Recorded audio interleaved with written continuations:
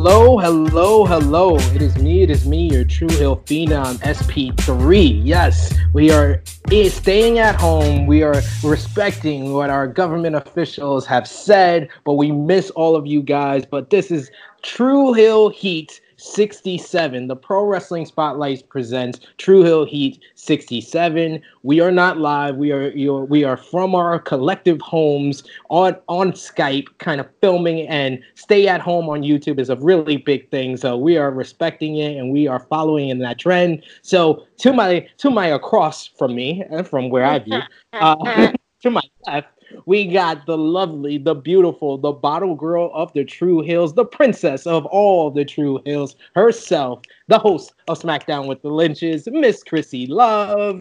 That's like my background, you know. Thank you. Give her the chomper. And then to my right, in of course, he has Titans on his wall. I told you guys, if you don't remember our old True Hill Heats, I told you he has Titans on his wall. He's a diehard. He is the resident True Hill alcoholic, the True Hill alcoholic himself, Top Guy JJ. Oh yeah, and you already know, not coming alone. I brought my friends with me. He brought some friends to the show. But yes, this is True Hill Heat 67. This is our very, very special WrestleMania. Keeping the tradition going, you know. Still keeping the tradition. Got my putting the ice in the cups as usual, you know. That stuff doesn't change no matter where we are. Coronavirus, you can suck my dick. You know, but still, cheers. Salud to the True Hills. Yes. But we're gonna be talking about every. Cheers? Okay. Well, no, I'm gonna give y'all a cheers. I want to finish the intro first. You know, he always interrupts me, even when we're not in the same room. So we are previewing WrestleMania 36. We're gonna be talking about Week 25 ratings for the Wednesday Night Wars, as well as a whole bunch of cancellations and changes regarding WrestleMania week, and we're gonna break down the entire both nights, because WrestleMania is too big for just one night this year for WrestleMania 36. Yo, it should be too big for TV. It should just be canceled. That's what I've been saying this from the get-go. Too big for just one night. People put that in their damn promos. Stupid. Like the fact that that's one night. Yeah, I was over it when I heard Paul Heyman do that. I was like, "Come on, oh God!" Even Paul Heyman, like shit. I know he's an avid promoter and will help them with their cause, but damn, they even got you, Paulie. Hey, he's the showrunner for Monday Night Raw, so he's been doing this thing. We'll get into that as well. But we got to start off. Even though we're not live, we've got to start off every True Hill Heat the same, where we talk about our True Hill roll call. This is everyone that's contributing to our YouTube channel, to the True Hill page, True Hill Heat on Facebook, Twitter, as well as Instagram. A couple of the True Hills that we got to shout out. We got first of all, we got our True Hill Trinity, our top 3 conversation starters. Coming in at number 3, once again, is New Japan aficionado James Wims. We got number 2, the host of the Romeo Report. Yes, the Romeo Report is on MIA, but he's still contributing to our group page. It is Romeo Anthony Colon. And coming in at number 1, I think there's like 20 True Hill Heat straight, is the Negro Buck, Nick Jackson. A couple of the True Hills that we got to shout out. We got Ted Williams, Arturo Jr. Ace, Larry Turner, Joel Morales, Julio Marquez, Lamont McFarlane, YouTube subscribers. We got a couple of new subscribers to the YouTube channel. Pablo Bronson, shouts out to him. Jermaine Loggins, and Tim. Shouts out to all of you guys. Shouts out to everyone that's been commenting and liking me and Chrissy Love's Dark Side of the Ring reviews. We'll get into Top Guy JJ's thoughts, but I know me and Chrissy kind of broke it down. How did you feel about all that feedback we've been getting about our reviews and your I know you had quite the opinion of New Jack, your uncle Jerome. But what's been the feedback to the videos that we did with our reviews? Chrissy. He's talking to you, Chrissy. Oh, yeah. Really? I think JJ, my bad. No, I'm so sorry. but he said the videos we did. We did. Oh, well, anywho, whatever. New Jack is my uncle for sure. The Chris Benoit one was amazing. Like I said on the video, I am a documentary junkie. I love documentaries, so it was all in me. I was all ready for all that tea from the Chris Benoit one, and the man that had all the receipts. What was his name? Hold on, I gotta go back to my notes. The attorney. No, Matthew Randazzo, the author. Yep, the author. Mr. Receipts. Mr. Receipt. Awesome, love him. He had all the paper. He went through all her text messages and telling them about how Chris was on all of that on the steroids and everything. Also, Chris Nowinski, the doctor, the PhD dude, former wrestler, the Harvard graduate. So Chrissy did an excellent job with our reviews. We got a shout out from True Hill Heat 65, Kayfabe Av's own Richie Moon. Shouts out to him for contributing to True Hill Heat 65. Mr. Mike Check himself, Richie Moon. So we start off every True Hill Heat with the roll call, and then we move into what we missed. So we haven't been on True Hill Heat since True Hill Heat 66. These two beautiful people definitely covered for me. Well, one beautiful person, and then top guy JJ. So they covered for me. Got it right the first time. They covered for me because I've been at home taking care of the baby's newfound father. So what we missed a lot in the last 2 weeks. But we'll start off with Dark Side of the Ring. It's been 2 weeks. I feel like forever. I want to start off with asking, how is Harlem and SP4? Harlem and SP4 are great. They are growing. They are getting big. Well, Harlem is not great. She's a little bit of a diva, and she doesn't like to sleep at regular times of night, which keeps her mother up because I'm kind of a dead sleeper a lot. But I take care of the morning, afternoon, and until like 2 a.m. The hours of 2 a.m. to 7 a.m. I'm kind of out. But it kind of makes sense that you're following in the footsteps of the Undertaker because you're definitely sleeping in your prime. Yeah, that 5 hours, that 5 hours of sleep. Yeah, I'm sleeping in my prime. You're ridiculous. But anyhow, me and Chrissy got to talk about Dark Side of the Ring, Chris Benoit, and New Jack. We haven't heard Top Guy JJ's thoughts. So before we get into all the Wrestling Weekly shows that we've been checking out, what was your thoughts on Dark Side of the Ring? Chris Benoit episode scores the highest rating ever for Viceland's entire channel, and New Jack episode was slightly down, but it's been definitely critically acclaimed. There's definitely a lot of people who've been giving praise to both documentaries. What was your thoughts on both? Well, first, just to cover the ratings piece really quick, I don't see any inkling with the ratings when it comes to New Jack or Benoit, just because Chris Benoit's story was so sought after. People wanted to know what was going on. Not a lot of people knows New Jack, so people were just following that story just to find out who he was and the fact that the show was good. Yep. But the Chris Benoit thing was something that was literally, to me, the best thing I have ever seen. It's come to covering a wrestler. Like, they followed it. They went, and I don't want to take as much time because you guys have a full cover story on the documentary. Y'all should definitely go check that out if you haven't seen it. One of the first things I did was just compliment how awesome of a job that they have done on covering it. If you haven't seen it, they literally went and covered both hours. Mm-hmm.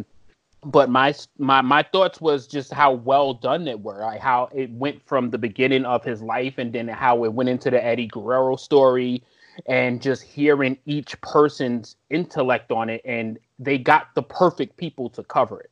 Like the fact that they got Eddie, they got Vicky on there, they got Chris Jericho, which I cannot ever say enough about that man. Like he's life's savior. Like that dude is wrestling's savior. Like he's a gift from God to the wrestling world. The fact that he was able to somehow get Nancy and David back together after that troubling experience, and what I got out of it is that no one really understood what David went through during that whole process and just outcasted him. We said that, yep. it was his fault that his dad did what he did. And it was, a lot of the stuff I think we knew about it. And just in summary, I just think that what my solo opinion about it was, I just believe that Chris Benoit died when Eddie died.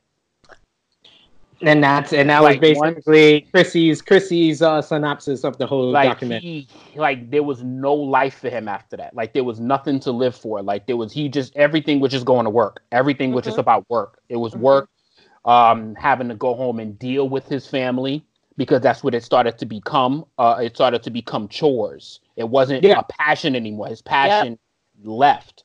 And the fact that it was taken so suddenly, it's not like Eddie Guerrero was dying. He died instantly. Literally, he saw him in the hotel. He walked right by him, and then when he wakes up in the morning, he gets a call, and his best friend is. And their journeys, that the fact that that those two and Malenko had such a shared story, and then they became brothers. Yeah, they literally became brothers, like real life brothers. That's not blood related. And then he lost the only person that probably understood him in and out of the ring. Any issues that he had with Nancy, any issues that he had with Vicky, they understood each other. And it just felt that, they just connected with each other to a place where there was nothing to replace that. There was nobody to replace the chemistry that Eddie and Chris had. So, and obviously the CTE test I think a lot of people is not giving the CTE enough acknowledgement in the job that Chris Nowinski did with acknowledging, because in the same exact scenario, and thank God he didn't do this to anybody else, but the same way Chris Benoit murdered and took his own life, nobody's really putting that together, how bad Junior Seau's case from the National Football League. Junior Seau had a serious case of CTE, and he was playing football, and then he literally out of nowhere just took his own life. Like, it just happened. And I think that corresponds, that has a lot of connection to each other when it comes to that form. And I think and I love the fact that the wrestling community has taken some stands, and they have banned a lot of things that we don't see anymore, like the nasty head chair shots. We don't see a lot of direct head moves anymore. And I think they're putting that into account. But just the job was phenomenal. Like, everybody, Chavo Guerrero did a really good job, even though I think y'all kind of downplayed him a little bit.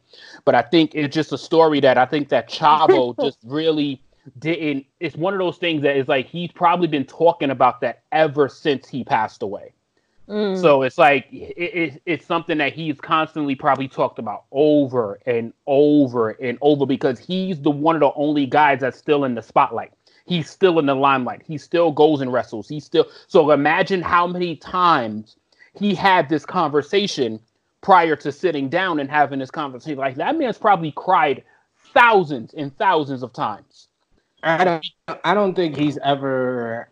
You could tell by the way he described his whole story with Eddie, he hasn't really told that to too many people. I don't think he's said it that many times. And the only thing that we really we even said he did a good job with his whole description of, the death of Eddie. He did an excellent job with his executive producing. And of course, as a human being, he did a great job of being there for David Benoit. I said he's the only one in the documentary that lied. He tried to protect which I understood. And I said I understood why he lied. You're trying to protect your uncle. But to say that Eddie Guerrero had no drugs in his system, you're not acknowledging the fact that he had steroids in his fucking system. Steroid is a drug. No, he didn't relapse to his pain addiction. He didn't do that. I understand the difference. There was still another drug in his system. I understood how he was trying to play that line, but he did lie. Yeah, totally. No. I don't think I wasn't really aiming about the lie. I just obviously just how it seemed like he was, because everybody else that was delivering on that show, like Chris Jericho was flat out amazing on there. Jim Ross was he was one of the dark horses that I really enjoyed his input on there as well, because he was the insider. He gave the WWE kind of perspective. He gave the insider. He was like, we tried. Like, we actually tried to be the right company. We try to do it right. We try to acknowledge a celebrated, decorated wrestler's life, and we put our entire brand on Front Street for him. And then because we didn't gather the news and we didn't take a week to figure out what was going on, we dropped the ball on it, but we tried to do the right thing. And it was just like, yo, the backlash that they got from it, oh, y'all sit there, y'all glorifying a murderer. And it's, if something happens and then they have to have a show a day later, like nobody is taking the position that they have to go through as a brand. Like they literally canceled the show. They didn't even have a show. And that's why I did like the documentary, because it dragged WWE for the right reasons. It dragged them for not being there for Sandra, not being there for David Benoit, and the fact that they put the wellness policy in place after Eddie's death, but didn't really construct it and really didn't focus on what these guys. The fact that he had that much testosterone in his system, WWE should be embarrassed as a company. Nancy said it was a joke. Yeah, the testing was a joke. So they probably, the amounts that they were probably looking for with the testing in the beginning must have been at astronomical levels. Yeah, they would have had to see like a crazy amount. There's a blood alcohol level. It had to be ridiculously high for them to like catch you out. Right, but two things that I want to touch on before we move on. One thing is to kind of fall back with what you were saying about JR, backing up WWE and speaking for WWE. I did my research and listened to Something to Wrestle with Bruce Pritchard, the Radicals episode where Conrad asked Bruce, when did they find out? They did not find out about the Chris Benoit, what actually happened, until 30 minutes was left in that episode of Monday Night Raw. So if they already produced the whole show. If you are ever able to rewatch that episode, you'll probably have to go through like YouTube and kind of find it anywhere because it's not on the WWE network. Please watch the episode and kind of see how maybe production made a couple of different changes at the end of it when they found out, like they stopped doing, if there's no interviews in those last 30 minutes, it kind of correlates for when they found out and the show that was going on. And I think what I'm just saying with the Jim Ross thing I'm not really saying about him defending the WWE is that I understood it's a position that I didn't mean WWE, but he gave their perspective. Yeah, it was like he was in the office. He was literally in their like he was one of their champions. Yep. He was one of their faces, and this just happens, and we just lost Eddie Guerrero. We just lost Eddie. Like, we just went through the whole Eddie Guerrero saga, and we just, all of our hearts, with our wrestling hearts just fell to the ground with Eddie Guerrero. And then literally a couple months later, this thing happens with Benoit.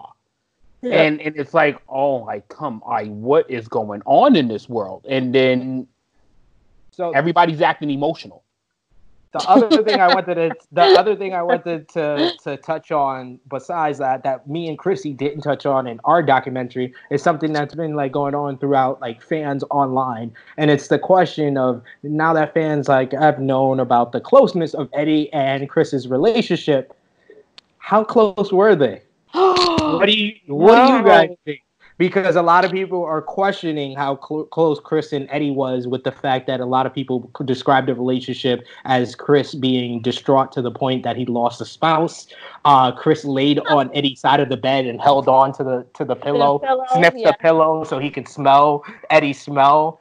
And they spent a lot of different hours and years on the road together without their wives being around. So all of those are facts. All of those are the facts. You can make speculation off of those facts, but I just presented the facts, and I already hear JJ cursing already. I'm not going to completely that's not something that you completely dismiss. I understand. You have to understand 100% the wrestling. No, you have to understand the wrestling fans that actually. Of course. So you're saying they did more than tighten each other's boots? I'm not saying that. Yeah, I understand the difference between a brotherhood that becomes very close and guys that are a little bit. But I do understand the questioning of it when a guy is sniffing a pillow that smells like his old friend. I understand feeling. I've lost cousins that were as close as brothers to me, and I've been that distraught. I've cried like that. I've cried for days, but I've never went to their house and sniffed their pillow. Never did. So, well, they was over there helping Nancy out. I mean, I'm helping Vicky. Maybe I'm devil's advocate, but No, I get that you probably see it from both sides, and the fact that you're probably looking at it from both, not the glass half full. There's obviously potential of something maybe being a little bit more so, but to me, that's still the dumbest shit I've ever heard. Like, and I like, this is why when I say I can't stand wrestling fans, this is why I say I can't stand them. But I love y'all, but I can't stand them at the same time. It's like, why the fuck can't we just let a story be? Like, fuck it. If they were even, why does it matter? Like, they weren't obvious, and I don't know this. I don't know them personally, but exactly, we don't know. We don't know them personally. I don't know them personally, but to sit here and now let's think. Oh, was Chris Benoit and Eddie Guerrero an item? Like, is I this think we really should just move on. That's just my exact point. It's like, why the fuck can't we just take in that great piece of camera work and documentary footage? Hear the closure, get on with our lives, let these motherfucking surviving family members live. So now what we're going to do, like assholes, is sit here and spark up other questions. Now that other family members is probably at some point in time, there's going to be some dickheads that is going to spark this question up in private boxes that we'll probably never see. But it's like, why do we just keep looking for shit? Like, why do we have to keep looking for shit that does not concern us? Like, this man lost the number one person in his wrestling life. They were basically the number one person in his wrestling life. They traveled the world. They went into multiple companies together. That was his fucking brother. He lost his brother, and he essentially died with it. Why do we have to drag it even further? What the fuck do we get out of it? What do we get out of that? I always like to name precedents when you need an if you ask the question of why, I have to give you an answer. Because chasing Neverland, that set the precedent. I'm sorry, it set the precedent on questioning dead people. So anyway, we gotta move on. Anyway, Monday Night Raw with the empty arenas. You gotta have a whole fucking episode on this shit. Improved promo work highlighted by Edge's fantastic go home promo this week on Monday Night Raw, as well as 2 weeks ago. Probably Randy Orton's best promo ever. This is probably one of the best build-ups to a WrestleMania match in quite some time. But even The Undertaker decided to go gangster and drop a diss track against Alan Jones. He decided to name drops and all that and say that his wife created the Faith Breaker. I'll ask these guys about that. Give me a minute. Seth and KO. Seth and KO has great promos. NWA Power is on hiatus due to the current pandemic. Impact Wrestling, they have a lot of shows that's already been taped, but they had their TNA special this past week, and Rebellion has been officially postponed. So before we get into NXT and AEW Dynamite, I can hear y'all quick thoughts on that. What have you guys thought about everything what's been the biggest positive and negative about these empty arena Monday Night Raws and SmackDown? Should I go first? Yeah, go ahead, Chrissy. You watch SmackDown every week. That's her job. Right. It's her job. It's not because she's passionate about it. She definitely needs a raise.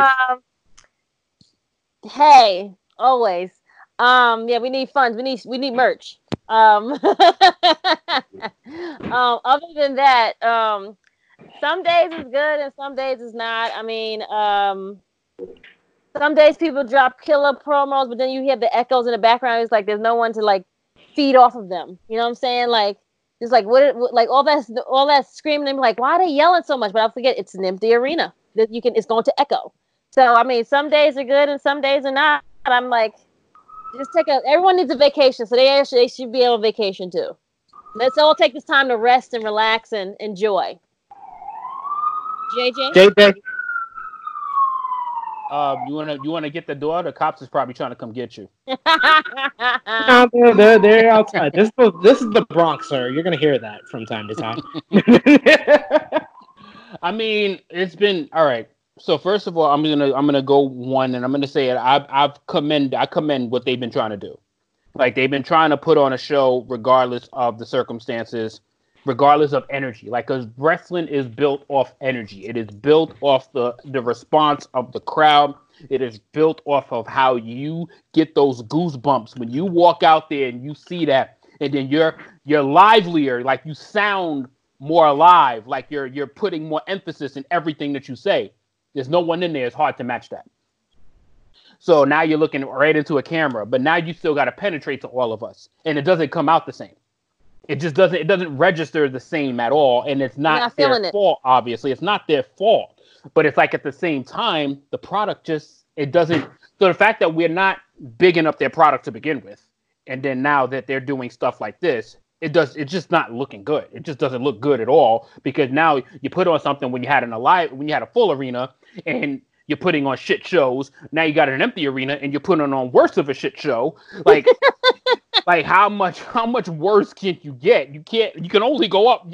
Apparently we would think you can only go up from here, but they find new lows, and apparently their ratings keep showing that they can get even lower than that. The only thing that they can get lower is going into the negative zone. Like it's pretty. I mean, the go home show was decent, and I like the involvement that each the counterparts had. There was actually some good involvement this time. They actually had some interactions with a decent 6-man tag match. They had the interaction with Shayna and Becky. They had the interactions and the promos with Edge, Orton. Edge and Taker. Which was actually really, really good. Like, shout out to Edge's promo was straight fire. Edge's promo was straight fire. I ain't gonna front. Edge's promo was straight fire, and your boy bigging up Michelle McCool. Yeah, I just really feel bad for them that they can give all this great work and they were going to have these great matches, and unfortunately they don't have anyone to do it in front of. Yeah, I agree with y'all to a point, but I definitely don't agree with y'all at all at the same time. So it's kind of ironic. But I feel that the lack of a crowd has allowed WWE to actually script, or these guys are getting input into their promos to actually sound like human beings. Which in WWE, it's been probably a decade since they actually sound like actual human beings that are talking to people. Like they basically, how WWE scripts their promos, or how these guys script their promos, they wait for reactions. That's not having an actual conversation or an actual monologue. These guys are actors, they're performers, so they're basically saying monologues, and they're coming off a lot better. Like, I agree with JJ that Edge's Go Home promo was amazing. Outside of his return promo, that's probably one of the best promos of his career, probably top 5. Randy Orton 2 weeks ago, that whole description of this whole story with Edge is the greatest promo he's ever cut in his life. I can't not point to another promo in the past 20 years of Randy Orton's career that was that type of high quality. That's what made Edge's promo even more impactful, because Edge was right. Anytime he's around, Randy Orton steps up his game. That's what made his promo even more impactful, because he was actually right. Because you're like, yeah, he's actually right. Randy Orton's the best I've seen Randy Orton in a decade. Yes. And to piggyback on that too, I think, and I agree with me or not, you don't have to, but I felt it. I felt that was Seth Rollins' best promo in over a year. I felt that the Seth Rollins promo was really, really good, because the whole Monday Night Messiah thing, it's an over-the-top type of gimmick, and he started basically going into a very generic heel mode in his promos. That's why all of them were really droning promos and had a very lack of reaction, or they just got booed out the building. But this one was actually him speaking from a point of realism that made his promo kind of hit a little bit better. But Kevin Owens outdid him on Monday night. Promo. Come on. We're talking about Kevin on Monday night. And the fact that I mentioned The Undertaker's promo hit a little bit better, because these guys don't have a crowd. They're not waiting for a reaction from their promos. They're actually speaking like human beings. The Undertaker didn't have to put on his whole dead man. But you know what? Undertaker is very used to that, though. Undertaker is very used to crowdless promos. Because remember, he did a lot of backstage cemetery promos, boiler room promos. He's so used to not doing it without a crowd. He's so this is nothing for him. Yeah, this is normal for him.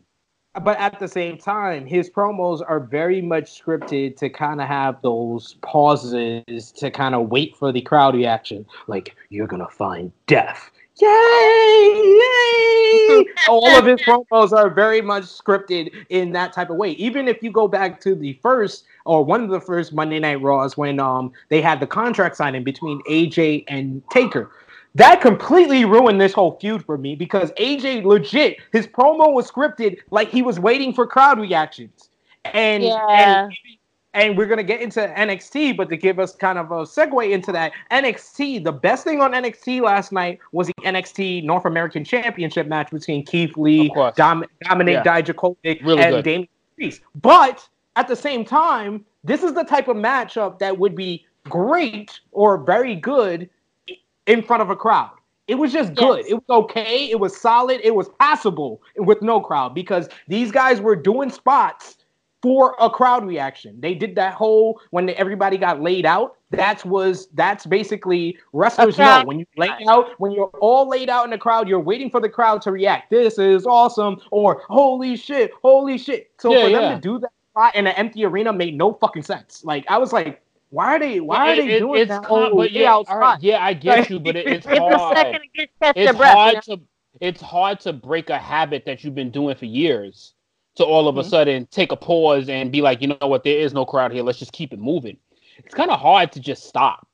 Like it's really hard to just abruptly stop like that. So you might see some habits that you used to seeing when you got people around, but they're not used to not having people around. Like, this is out of the ordinary, bro. Like this is probably the first time he's defended that title in front of a crowd like this. This is the first time they had a legit triple threat match for with a title on the line that wasn't like rehearsed or they didn't go over spots or anything like that. Oh, they definitely rehearsed that. That was the type of match you rehearsed. This is a match that said action. This was it.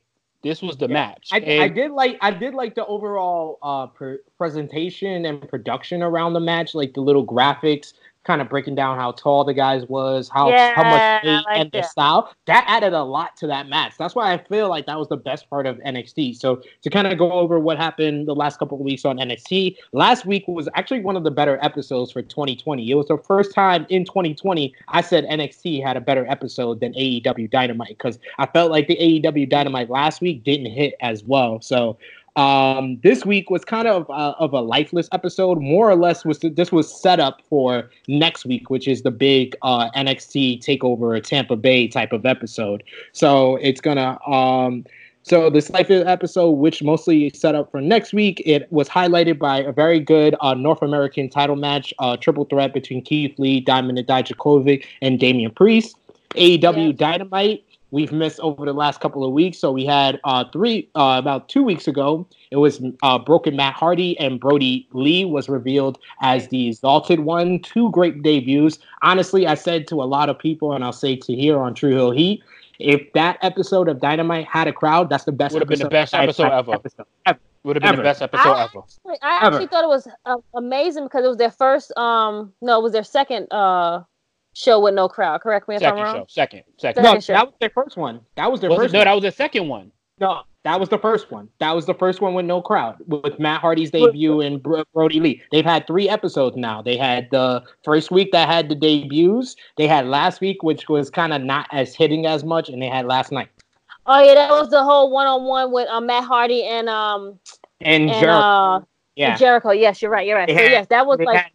Where they had him teleporting, which was very polarizing to professional wrestling. This week, though, I will say the Jericho and Broken Matt Hardy segment was one of the highlights of the whole entire segment. The Release the Hounds line. I literally hollered laughing to the point I had a tear in my eye. One of the dogs was a Chihuahua and can't even move. Yo, Chris. Jericho is he's wrestling's gift, man. He's wrestling's gift, man. He's the most memeable wrestler in history. First of all, how you put your whole jacuzzi in jeans for number one? You in there chilling? Exactly. A lot of people ain't talking about the fact that he got out in leather jeans out of the pool. No, he was in a hot tub, friend. Not even the pool. He was in the hot tub. In the hot tub. in the hot tub. Yo, I'm telling you, this whatever run. Come back with my T-shirt. This whatever 2-3 year run that he's whatever years he's gonna end up finishing at. If he's literally a legit not in that conversation for greatest of all time. No, he already is. Like though. he is the total package. He said, if I allow the audience to come back. Yo, this nigga banned the fans. He banned. He said that he's gonna he's like, once this pandemic's over and I allow the fans back. Like, how are you gonna acknowledge the pandemic and then when you allow the fans? I'm like, but you know you're doing that shit on purpose because you know people is gonna catch that shit, and you'll be like, I know, I said that on purpose, dummy. Exactly. Everything Jericho does is on purpose. Like, he has a purpose to everything he does, and it's just simply amazing. A couple of another absolutely another highlight from the last 2 weeks of AEW Dynamite is whether people realize it or not. I've realized this by like the second or third week. What's the Spanish guy singing to Judas? Well, Spanish God has been a highlight of the last couple of weeks. I definitely wanted to talk about that with you guys when we go into the AEW Dynamite ratings. But the other thing about the last 2 weeks of AEW Dynamite is that Kenny Omega, the best bout machine, is back. He's just back. He's just back. He's having every single week he's on Dynamite. He did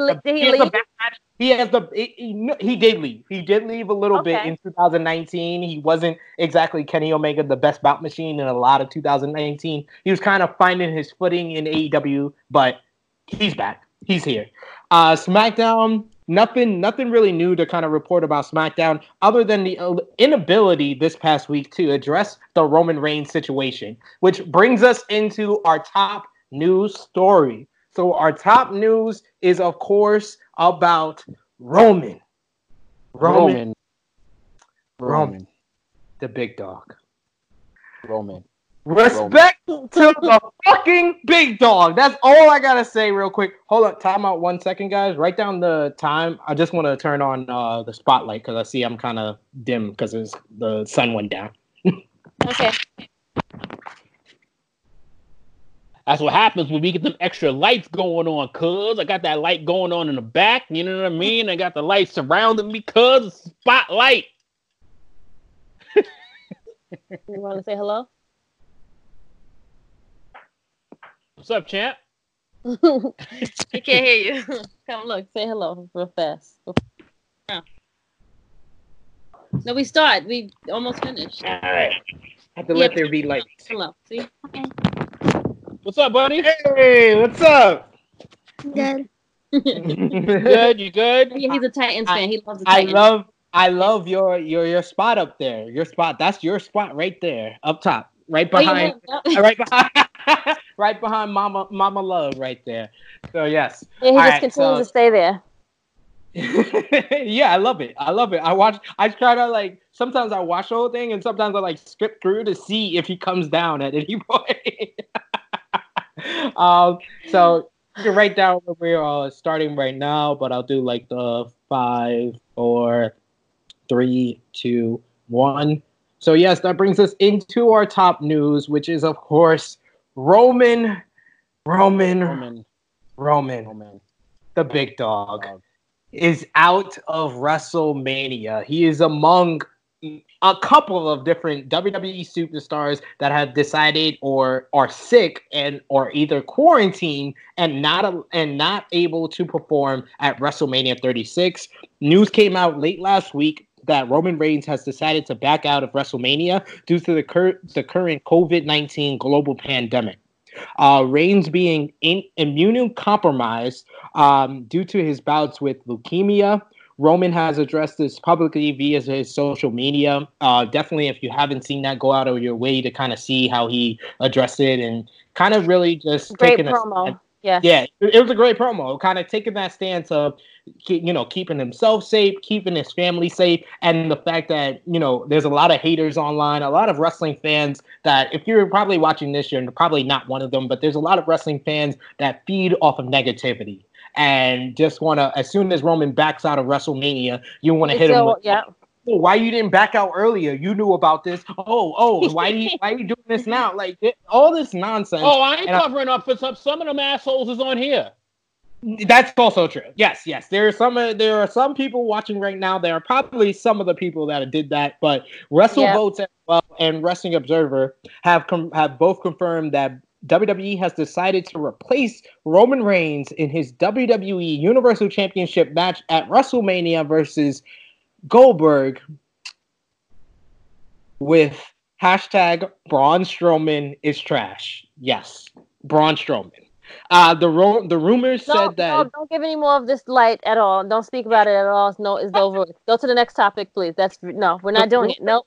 The rumors said that Reigns' decision had a connection with the fact that The Miz showed up sick to the Mania tapings last week, which upset the Usos. The Miz, who is sick, Rey Mysterio, Dana Brooke, both quarantined. Reports of Lashley is also quarantined.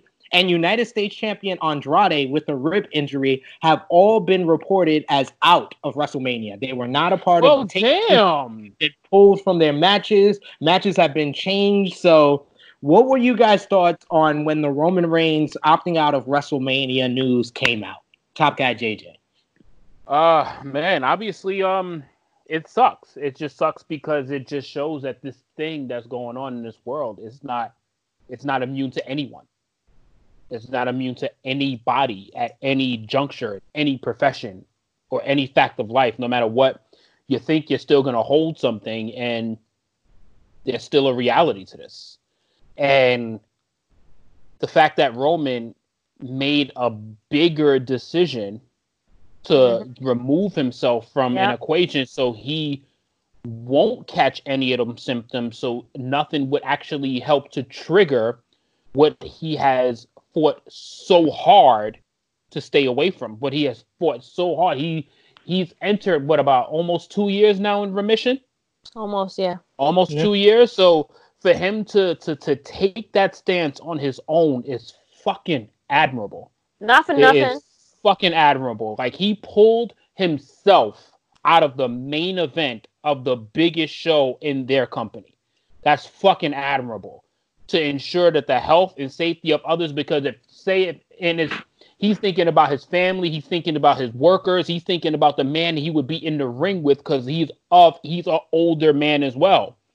So if he's in the ring with Goldberg, which is about 53 years old, yes, and if he gets in the ring and then he gets any symptoms, and there's literally, it's like if Roman has any symptoms, it is a guarantee that Goldberg is going to have it.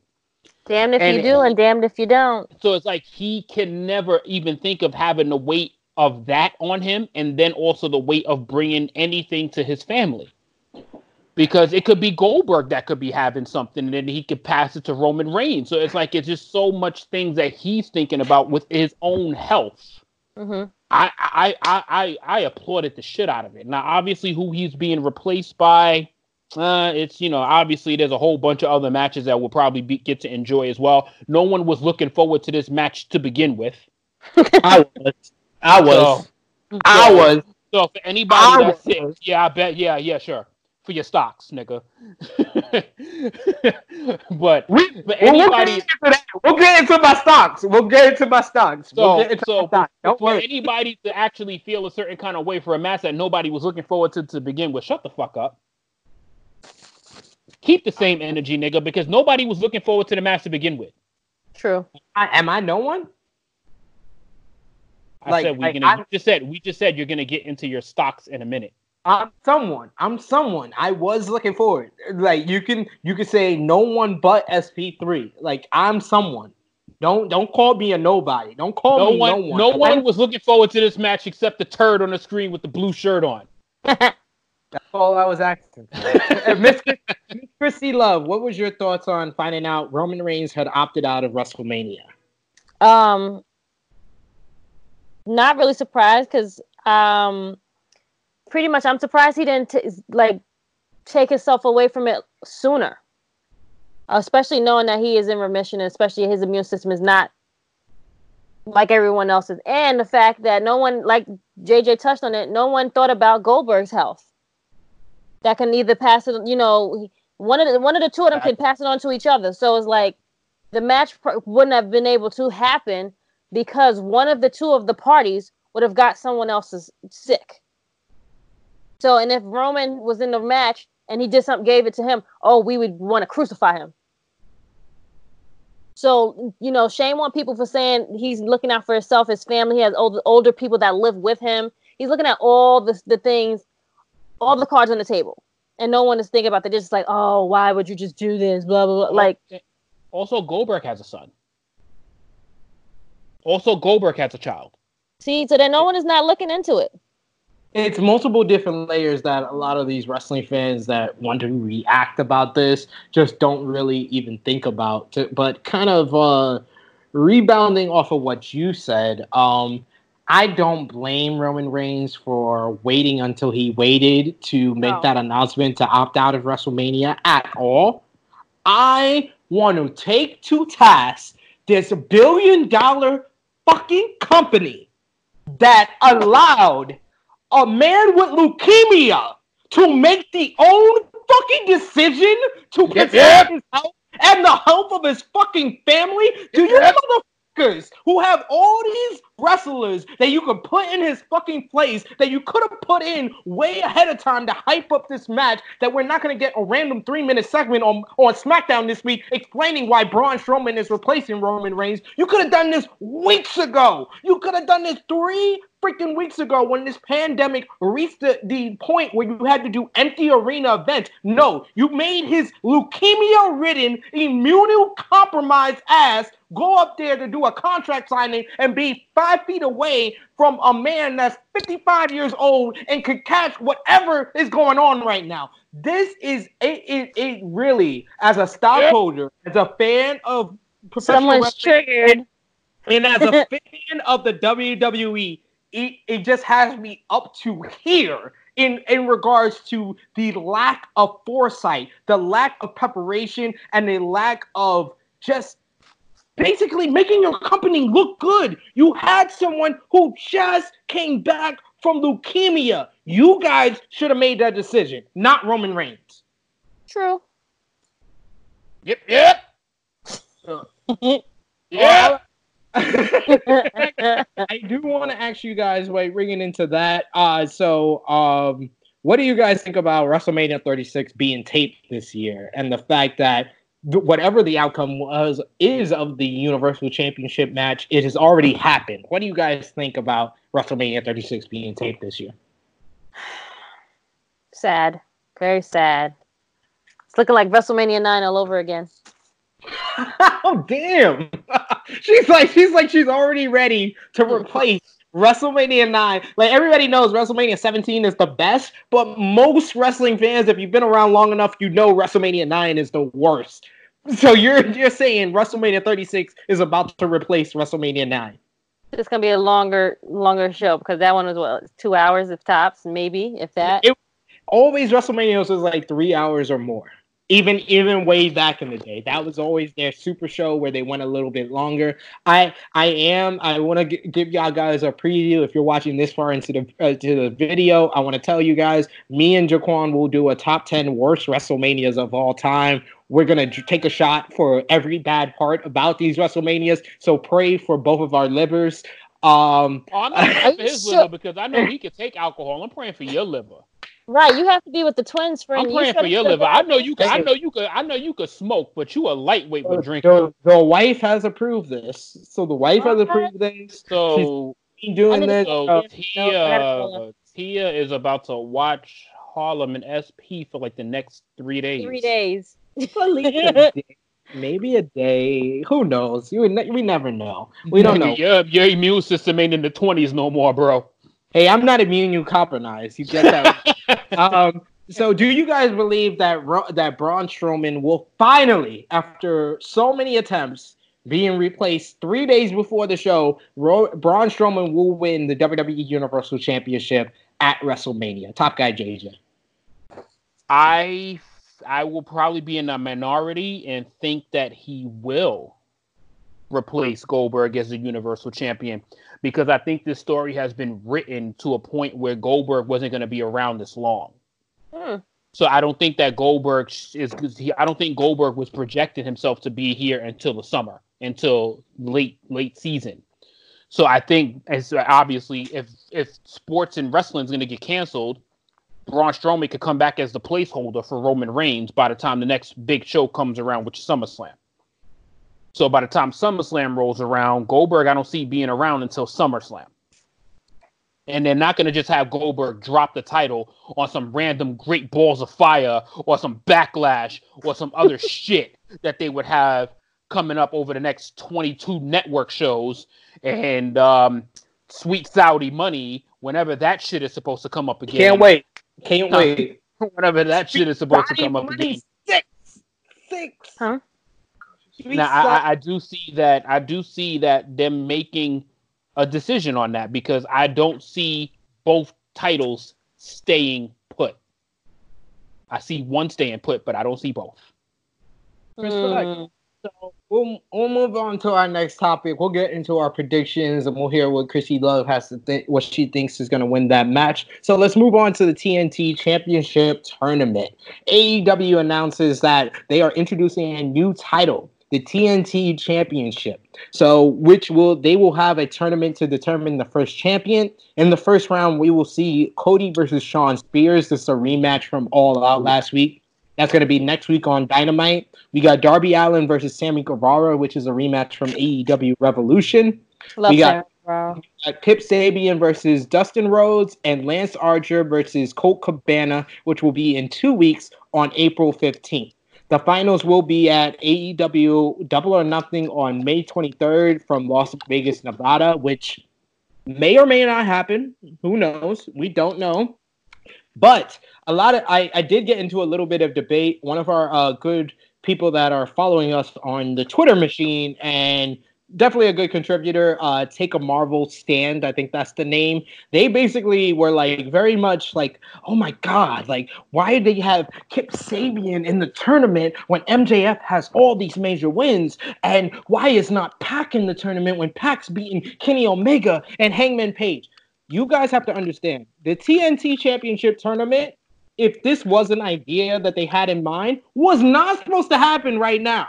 This basically is a tournament in place because we're not able to have Blood and Guts, which was going to be the official season finale for AEW. They want to save that until us wrestling fans, are able to see it in front of us live and have a crowd to enjoy that type of event. This is in place so we have something to enjoy while we're sitting at home and we're stuck inside in quarantine. So the fact that this person, and I thank you for getting back and forth with me, but it was ridiculous that you kept complaining, because it was a very fickle complaint to complain about the people in this tournament that wasn't even supposed to happen. Like, what is wrong with professional wrestling fans? Now I'm on Top Guy JJ's side. What is wrong with you? What is wrong with you for responding to this person for so long? Like, what is wrong with you? I actually blame you for the cause of that argument, because I have been explaining this for 67 episodes of True Heel Heat that fans are stupid. I've been explaining this forever, and then you go to the mosh pit of one of the biggest idiots of the fan page, and you get into a heated discussion about something they have no knowledge about.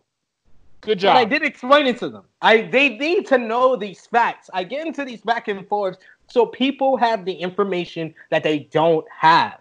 Like, I saw someone else complaining about, oh, man, and I'm going to say it myself. I don't really enjoy these Brody Lee acting like Mr. McMahon. Like, last week, it was okay. This week, I felt like it was a little too much. Now he's dragging it. Like, he's focusing too much on trying to put these Mr. McMahon. He's got to get it out of his system. He's got to get it out of his system. Exactly. He's been upset for too long, so now he has the outlet to like release all his anger. Exactly. My man Biggie said, he's been holding me down for years. But not all wrestling fans need to know how to express the fact that they don't like this type of segment and hope they move on. They immediately take it to the extreme of, oh my God, I hope AEW doesn't screw him and doesn't mess him up.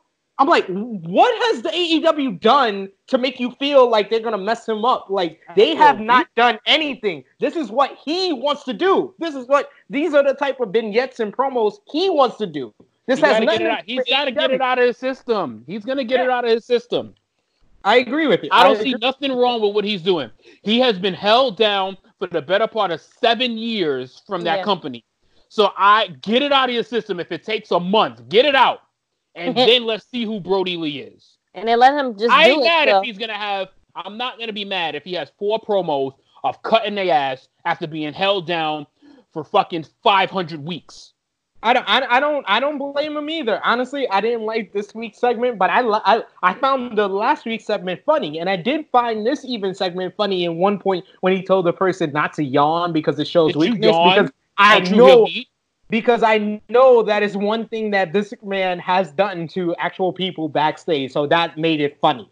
But going back to the TNT Championship Tournament, what was your guys' thoughts on the decision to introduce the TNT Championship Tournament? What do you guys think about the name? And during this uncertain times, what do you think about them introducing this whole type of tournament right now? I hope that they eventually change the name of the title. I love the fact that the tournament is happening, but just the TNT Championship, that's like another television championship. It doesn't feel important.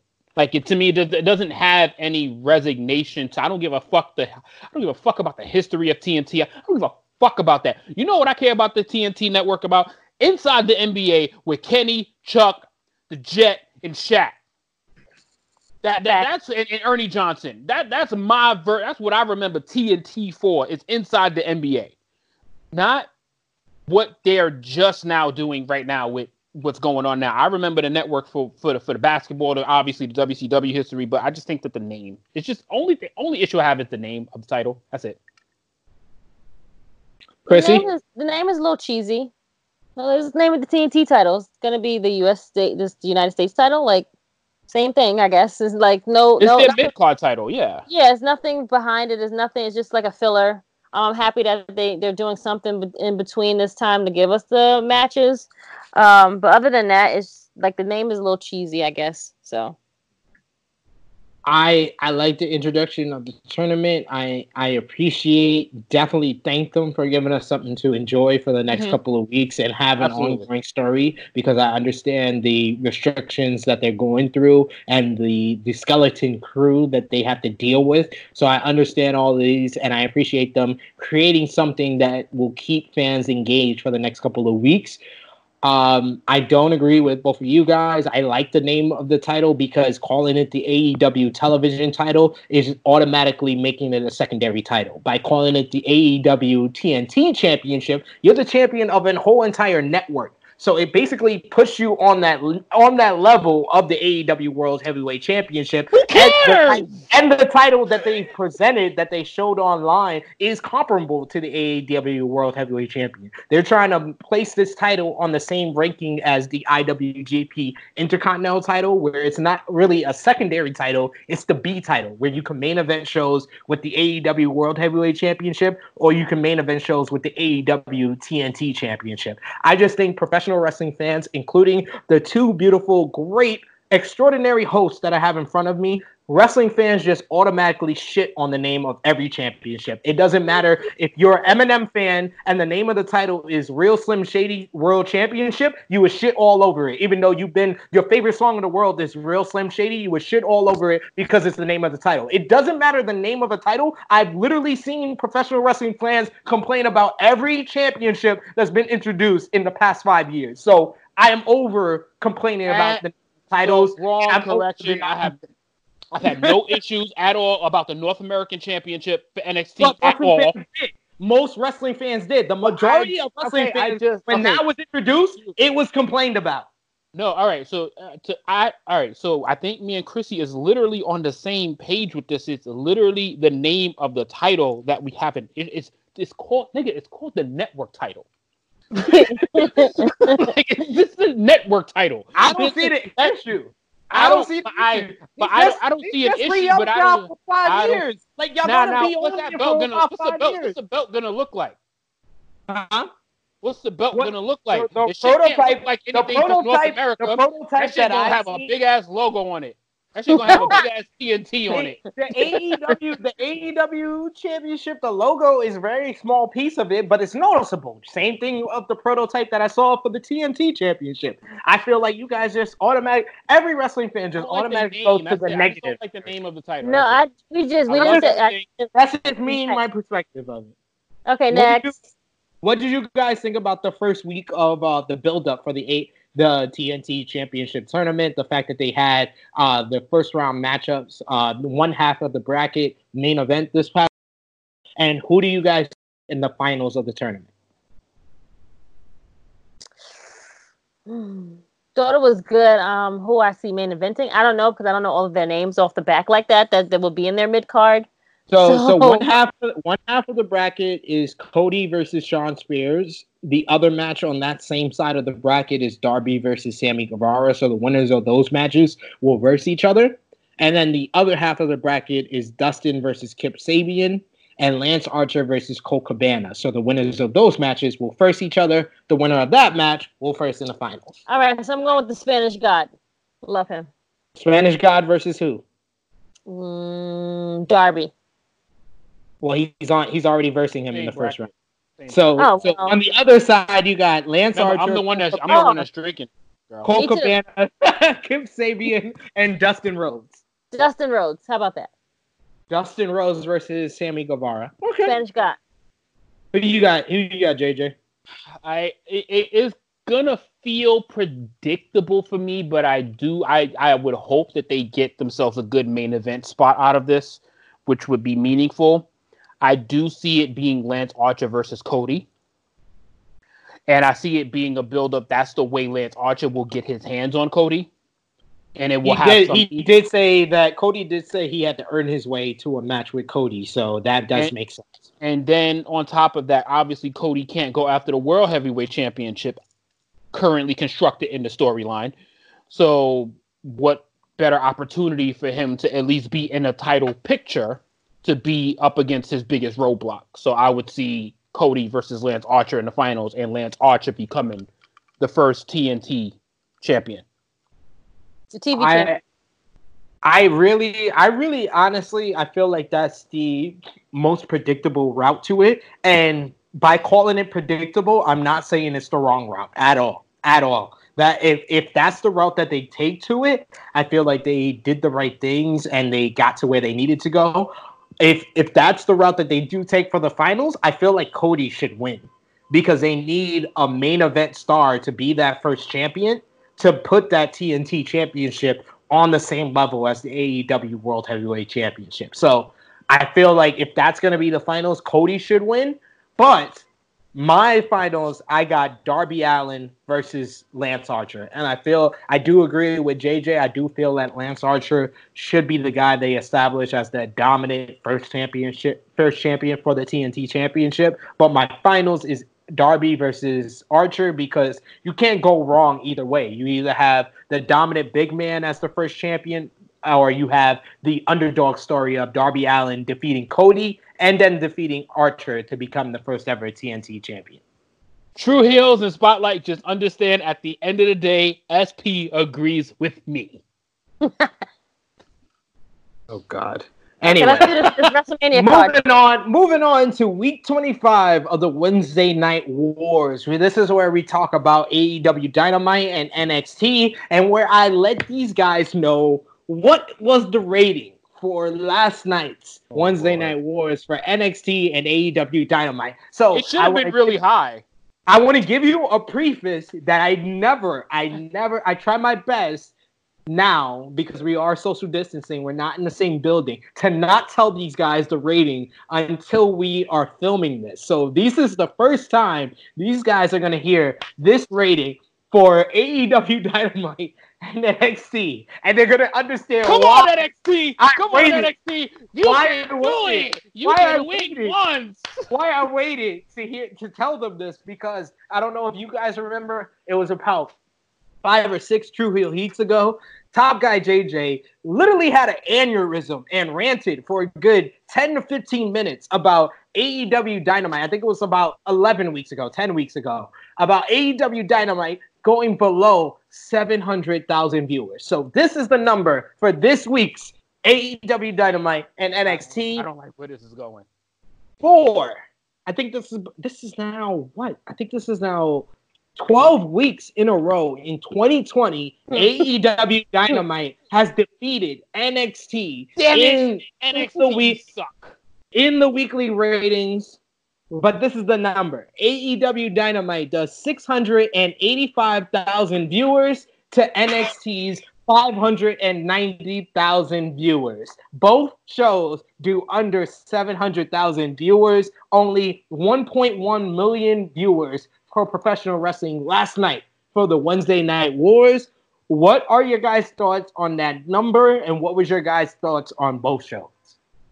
Wait, say that again. AEW Dynamite does 685,000 viewers, and NXT does 590,000 viewers. Both shows for the first time do under 700,000 viewers, as our esteemed number 2 conversation starter, Romeo Anthony Colon, the host of Romeo Report. He says that people are just depressed that there is no fans in professional wrestling, that they don't even want to watch professional wrestling on a Wednesday. But those are the numbers, 685 to 590 for week 25 of the Wednesday Night Wars. I'll let JJ kind of marinate on that for a bit. Chrissy Love, what's your thoughts on the number, and what's your thoughts on both shows last night? I told you guys, let everyone have a vacation, a well-needed rest break. Like everyone, they said stay indoors. They're not adhering to the stuff. Stay home, like relax, enjoy, make babies. I don't know, but like no one, everyone is very disappointed in the wrestling right now because of where we are, where people can't even go see the shows. So therefore, no one wants to watch the depressing, boring shows. We're stuck in the house. Where are we going? I need to.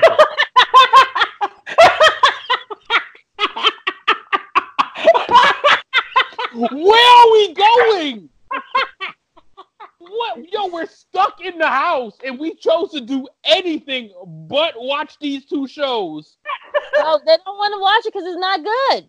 Yo, this is embarrassing. This ain't even about the product. This is embarrassing. Nigga, there's not another show on network television. Everybody, you know what? Everybody got their TV stuck on channel 2, 5, 7, and 11, looking at the fucking coronavirus updates. Like, yep. Nobody's pretty much, yeah. Those are the highest rated shows. So he is actually right. I don't usually say that. Top Guy JJ is right when he says that the top rated shows in America are the news channel shows over AEW Dynamite. The only thing that even is remotely close to professional sports right now that is running live gets beat out by the news. And this is a number 1 example as to why I say motherfuckers love misery and negativity. We got something to get our minds off of this for 2 hours. 2 hours! It's only 2 hours! We can get back to the news at 10 o'clock. You miserable fucks. Like, we can get back to the news. Every news station will return back to its updates at 10 p.m. Every channel. I'm about to do what 5, every 7. AEW's executives should probably do today, because like that. And this is my that NXT number shocks the hell out of me. You handle AEW, I handle NXT. We like, what the fuck?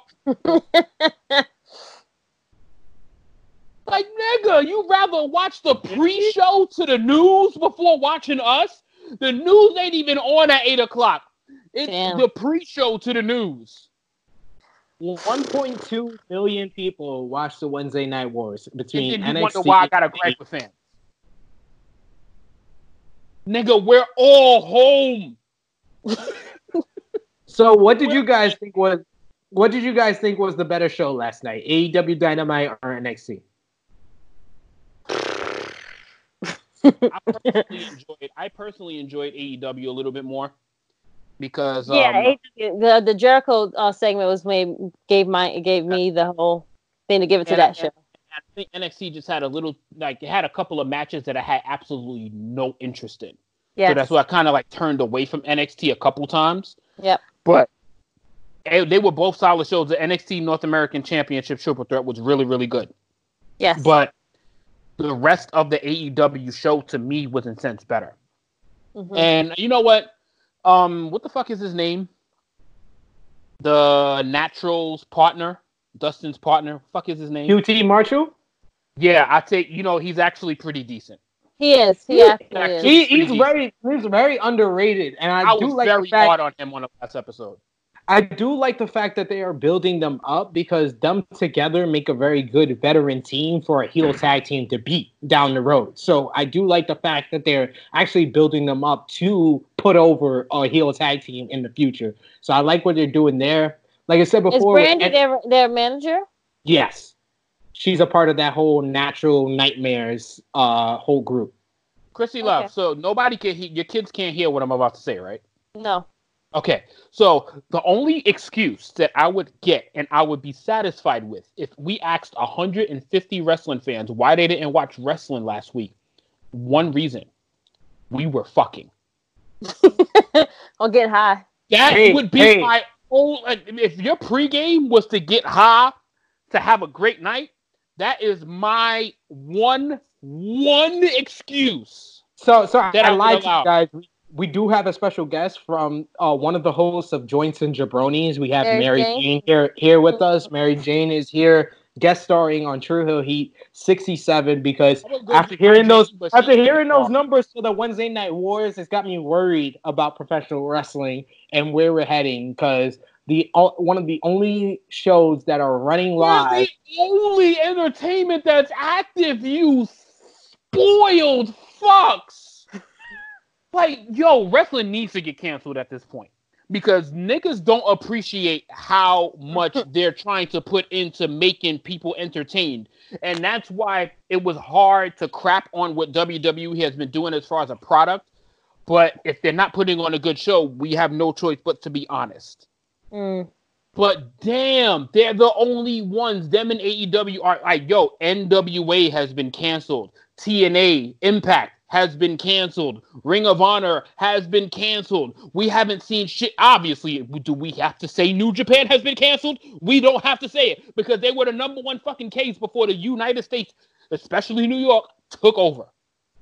Absolutely. It's like, we have one thing, and we have one thing that the wrestling fans needs to understand is how much they were trying to give to us something to enjoy with no cost, with no profit, because they're making no money, they're making no merch sales, they're doing nothing but trying to put on a show for us. But we can't even give them the give back and watch it. It's kind of insane to me. So, in my opinion, AEW Dynamite won again this week. Other than last week, AEW Dynamite has had the better show for the duration of 2020 so far. Like I said before, the best part of NXT was definitely the main event North American Championship matchup. I definitely enjoyed the gauntlet for the last spot in the women's ladder match to determine the number one contender next week. That was definitely good. They definitely did a good job of putting over Shotzi Blackheart. Shouts out to her. She had a great performance last night. They put over Dakota Kai in the end, and she got the final spot. I will say, one thing that we haven't mentioned, we've mentioned a lot of the flaws of NXT, but one major flaw is that one of the top 5 best workers on NXT. Oh my God, where are you going with this? Okay. Fucking Kushida. What the fuck are they doing with Kushida? Kushida. Wait. Time out. Kushida. You said top? Time out. Kushida. Are you surprised? He's Asian. Yes, I am surprised. He's Asian. What do WWE do with Asians? They kill him. But I'm saying, Asuka got a good push in NXT. Shinsuke Nakamura got a good push in NXT. Hito fucking Itami got a good push in NXT. Hito. This is ridiculous. They gave up on Asian wrestlers. Like woke culture. I'll give it up to woke culture. We met them at the Bullet Club block party last year. So shouts out to them. We met a couple. They put up on their website on the ups and downs. They do ups and downs each week for NXT, and they keep saying, like, they literally 1 week with the Undisputed Era going backstage, they literally put Kushida in a fucking bin, in a fucking trash can. They put him in a trash can because that's how much they care about fucking Kushida.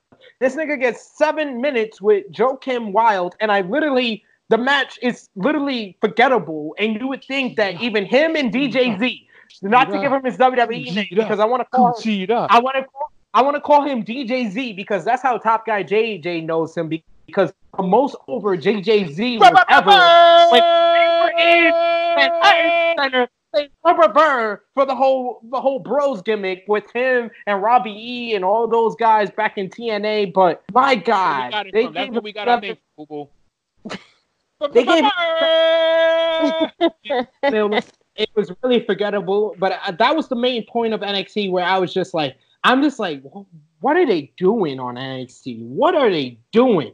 And I will say they did a good job of promoting for next week with the final heartbeat between Tommaso Ciampa and Johnny Gargano, as well as the ladder match for the number one contendership for the NXT Women's Championship match. But it was really a setup show.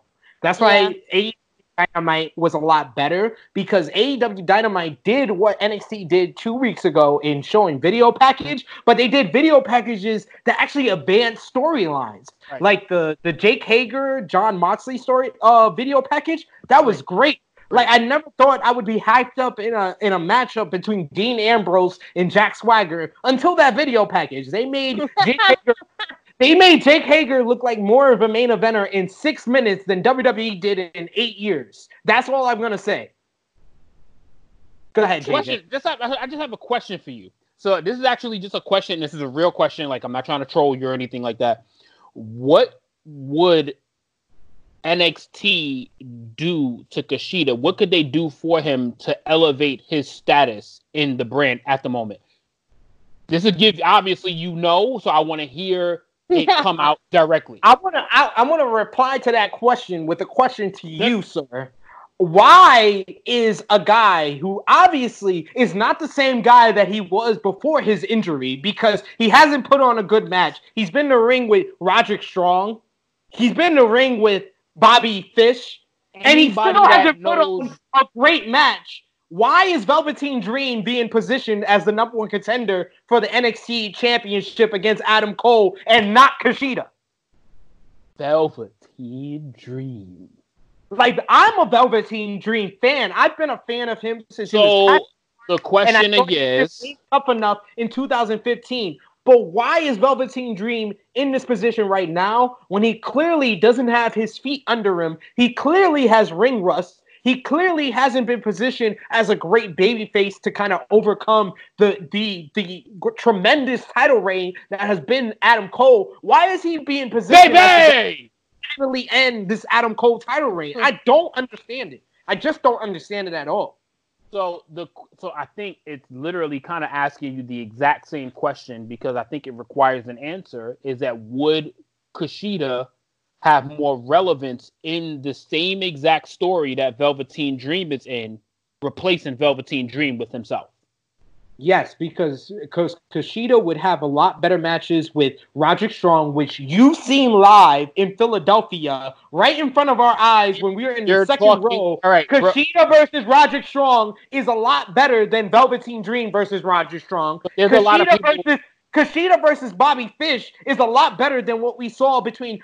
The main thing that stood out between Velveteen Dream and Bobby Fish last night was the fact that Velveteen Dream's crack was on my TV screen for about 20 minutes. And they went through 2 commercial breaks. And the only thing that stands out in that entire matchup is not a move, it's not an aneurysm, it's not a fucking facial expression. No, it's the fact that Velveteen Dream's ass crack was on my TV screen for about 25 minutes. I'm dead. Listen, I mean... So, I mean, listen, you're talking to somebody that has seen Kushida in action many times. We've seen Kushida in action in Philly. We've seen Kushida in action at Supercard of Honor. We've seen him at multiple ROH shows. We understand the in-ring prowess of Kushida, but we're talking to mass fans. Would this be more interesting? What he do? If Kushida was in this picture other than Velveteen Dream? And then right, what would you do with Velveteen Dream if you replace him with Kushida? So let's bring this question back to Chrissy. So Chrissy is more of a fan that hasn't seen Kushida live. Now, Chrissy, I understand the fact that Velveteen Dream as a character is tremendous. Right. But would you agree that Velveteen Dream, since he came back, has not put on a good to great match? Yeah, it's not. I don't think it's been at Velveteen's caliber. Thank you. We obviously see that this is not the same Velveteen Dream that was here before the injury. Would you agree with that? Right, I would agree. However, but I just want to pose this question to you.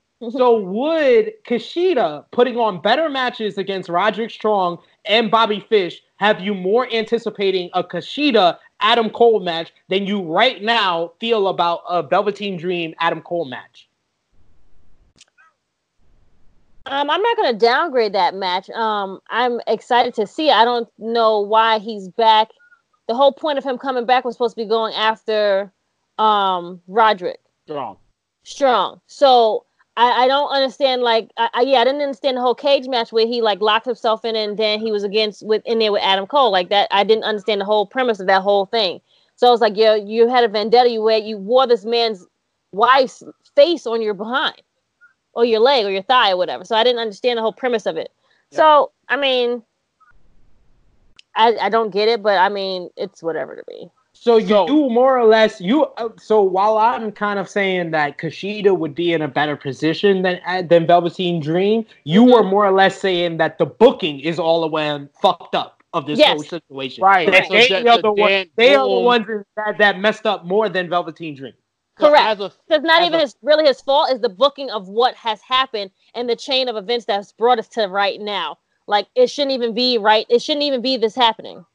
Okay, I can agree with you there. So as a fan of Kushida, basically her issue with the booking of Velveteen Dream and the title match has nothing to do with the enhancement of Kushida. It's the placement of Velveteen Dream. So that's why I'm wondering. It's like, okay, she had nothing to say about Kushida because there's not really much to know about Kushida unless you have followed his career.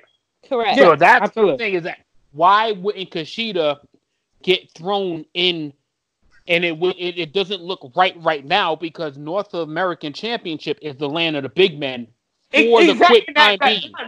Thank you for mentioning that because that was my next point. Why is the North American title the 280 pounds and over title? That shit is like the ultra heavyweight division. It don't make no sense. So Kushida's issue is not even it's literally exactly what Chrissy's point is. It is the total booking aspect overall, because there's no equality right now in the booking of this company. They're trying to focus on their faces, and something that we've been trying to say for the longest is trying to establish a face, but them trying to establish 7 faces still doesn't give them one face. I can agree with both of y'all on that accord. The booking of NXT is kind of off right now. So let's get into the WWE news. WWE rumored to be taking a break from programming due to the Florida stay-at-home order. It makes kind of sense in that regard. But what I was talking about earlier, as far as me being not only a professional wrestling fan, not only a fan of WWE, even though I do have a lot of criticisms of WWE, NXT. I do have criticisms because I am a fan. I want them to be better. But I am very happy to report Fox has announced a huge deal with WWE, which will bring WrestleMania to Fox Sports and Fox Now apps. In addition, they will air 22 hours of past WWE content on Fox Sports. starting with Royal Rumble 2020, which aired, I believe it was Tuesday night, 2 nights ago. WrestleMania will be available for $60 for both nights. So if you don't have the WWE Network, I just want to tell you guys can download the Fox app on your phone, on your Xbox, on your PS4, whatever type of tablet or whatever device you have, you can download it on the Fox Now app. I have the Fox Now app, so I'm a contributor to the Fox Now app, but I want to feed you, I want to beg you guys to pay $60 for both nights. If you don't want to pay $10 for the WWE Network, you're not really a wrestling fan. You just want to see WrestleMania with no follow that with a question, Chrissy Love.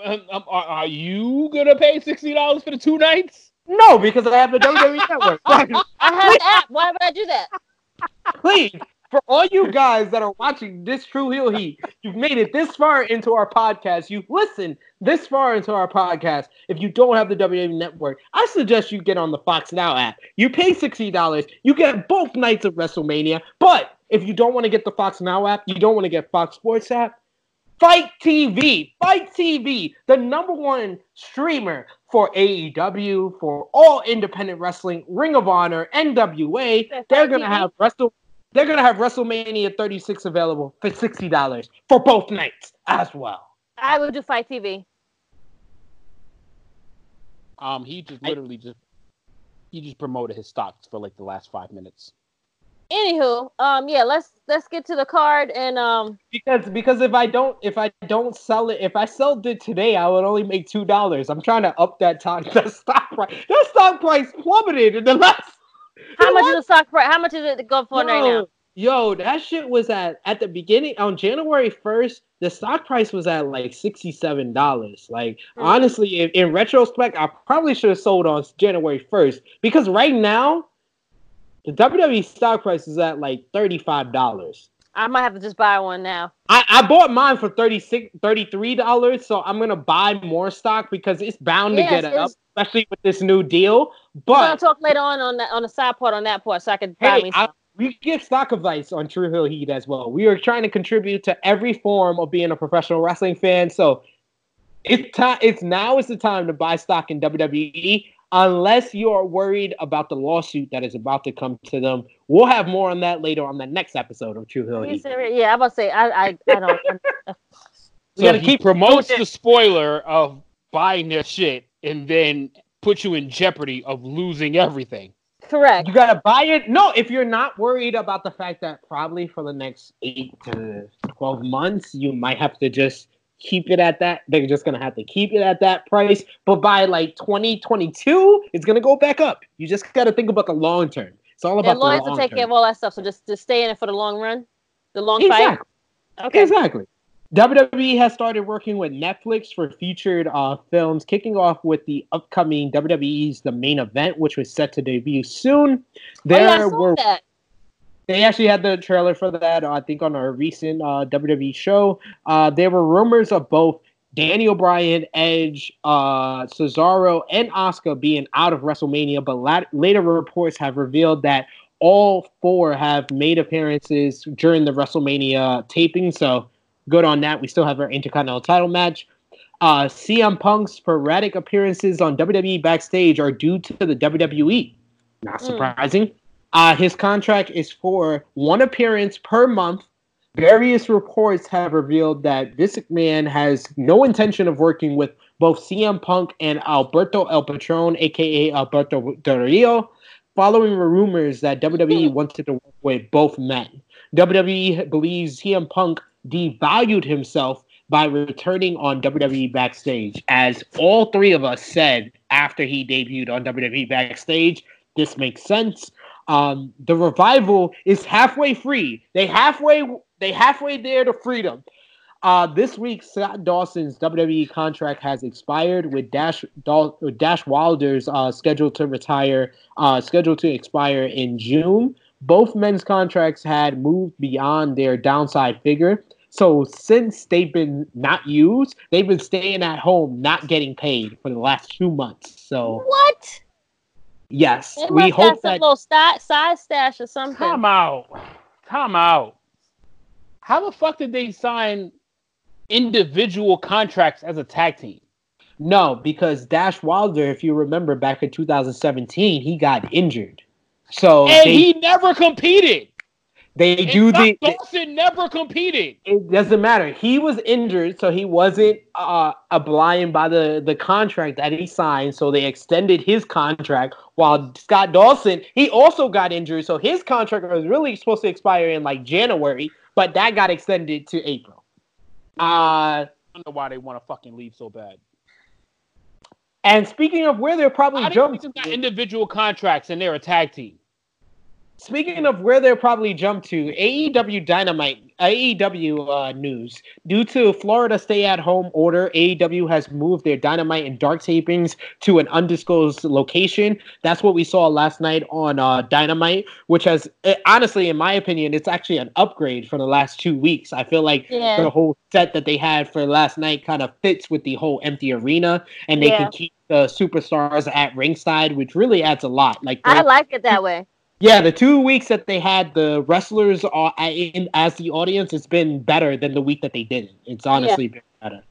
Tony Khan, something to the show. I think it was like, I was like, why didn't WWE think of this idea and then like whole like them like putting bets on and like cheering each other on and like making noises. It was great. I love how the bet thing is an ongoing storyline now.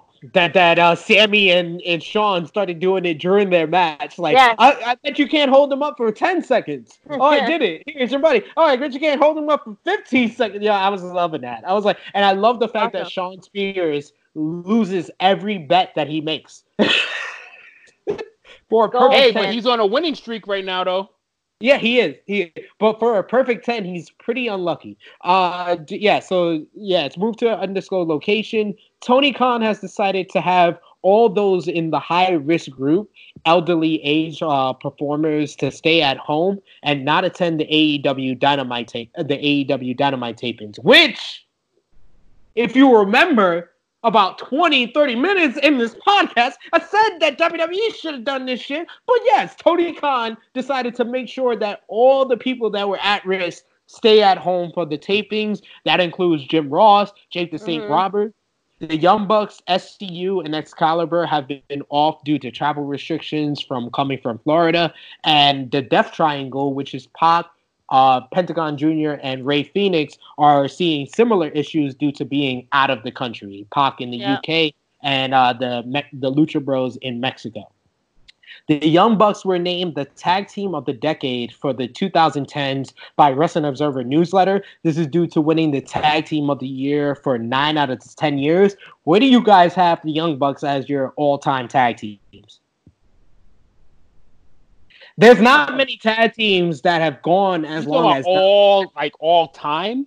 Honestly, yeah, that's a serious question. Really on the spot. So that means you got to now put me on the spot and talk about where they rank in the place with the Hart Foundations, the Rockers, Demolition, the Golden Lovers. You got the Dudley Boys, Legion of Doom. Like, Jesus Christ.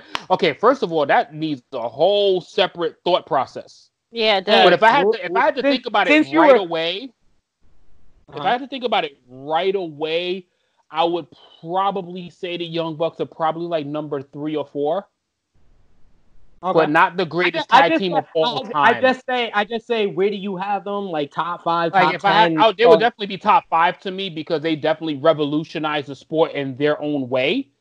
I definitely think that they have definitely done very good for the tag team culture. They have done good for tag team wrestling overall. And they have very good business savvy. So it's like I'm putting all of it together for them. But their resume as wrestling, like as far as like wrestling in general, it's kind of hard to, like, I didn't even mention the fucking Briscoes. Like, I just said top 5. Where do you have them? Top 5, top 10, top 20? I would say top 5. I have them top 5. Francie, where do you have them?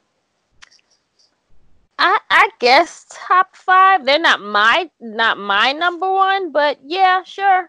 They're definitely top 5 for me, but not number 1. I got them top 3. I don't necessarily have them number 1, but I definitely got them top 3. Number 1. Yeah, they can definitely do top 5. I mean, but they're definitely not my number 1 for sure. So WWE officials said to be upset with the Brody Lee's Mr. McMahon subs in his vignettes over the last couple of weeks. I mean, hater. You know, they don't like anybody making fun. And then Brody Lee and Matt Hardy both appeared on Talk Is Jericho to speak about their WWE run. So definitely check out the I gotta listen to those. for Talk Is Jericho. AEW is delaying an announcement in regards to AEW Double or Nothing due to not wanting to cancel. New Japan news. New Japan has canceled all events through April 18th due to the current pandemic. And other Japanese promotions like Bushiroad-owned Stardom has started running live shows again last week. But now Japan is back at a stay-at-home order and events have been canceled until further notice. Yeah, because they lifted it too soon.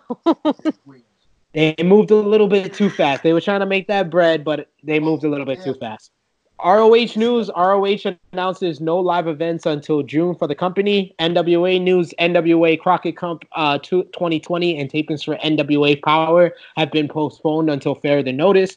Other wrestling news, MLW announces several new TV deals in the Middle East, North Africa, and Poland, and their live events have been postponed until April 15th as well. Rev Pro have canceled all events through May, and All Japan Pro Wrestling, as well as Dragon Gate, canceled through the end of April. And then finally, we got... Canceled or postponed? Huh? Are they canceled or postponed? They're canceled until further notice. They're canceled because they don't know when they're going to start up again. So they just said canceled. They didn't say postponed. So we move on to what's next. And what's next is, of course, WrestleMania 36. 2 nights of WrestleMania. We don't know exactly which night everything is going to be, whether it's April 4th, April 5th. We're recording this on Thursday before SmackDown is aired. So maybe on SmackDown they announce what night which matches are going to be. But let's get into the card from bottom to top. At the bottom of the card, we got Chrissy Love's personal favorite, and I said one of the best WrestleMania buildups of any match on this card. We got of Heavy Machinery, Otis going one-on-one with Dolph Ziggler with Mandy Rose. This has been a long-standing rivalry. It all started with Otis and Mandy's flirtatious relationship backstage. Dolph Ziggler kind of getting in the way of it, ruining Otis's fruitcake that he got for Mandy Rose, as well as his Valentine's Day date. Dolph Ziggler is a cock block. He is. He's a professional cock block. He's a pro at cock blocking. He's a man of many cock blocking ways. So who you got? Dolph versus Otis. Chrissy Love. Otis. The Wormy. The Wormy. My kid's personal favorite. Definitely gonna go with Dolph Ziggler because Mandy Rose is gonna cost Otis the match. God. You might be right though. I can see it, but I think that we need some happy endings at WrestleMania due to what's going on. So I'm going with Otis. I'm going with Otis to finally get the girl. And run off with the victory and the girl? And the girl. Run off into we have the worst built match for WrestleMania coming up next. We have a match made by We have a match made by WrestleMania host Rob Gronkowski. And Elias going one-on-one with King Corbin. Who you got in this one? This has been built up during various backstage vignettes and songs. So who you got, Corbin or Elias? Elias. I'm going with Corbin. I need to go get my Mary for this one. He walked off the set. What's new? He walks up the set during every one of our predictions. It doesn't matter if we're in the same vicinity or not, whether we're talking of Ring of Honor or not. He walks off of every prediction that we do. So you said you got Elias, I got Corbin. Who you got, JJ? Elias, probably.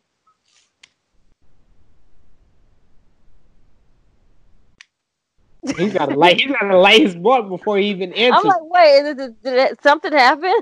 Hey, we'll get to him. We'll get a double match prediction for him off the next one. So next one is I'm going with Corbin. fucking Corbin. That's why I had to roll up because I have to pick his sorry ass in a match.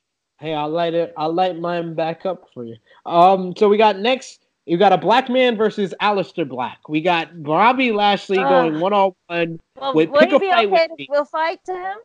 What happened? I said, We don't know. Nothing is confirmed of what's been filmed or not, but we got Bobby Lashley going 1-on-1 with Aleister Black. Who you got? Black. You got Black. Who you got, JJ? Wait, is Bobby Lashley even gonna be there? Yeah, that's what I just said.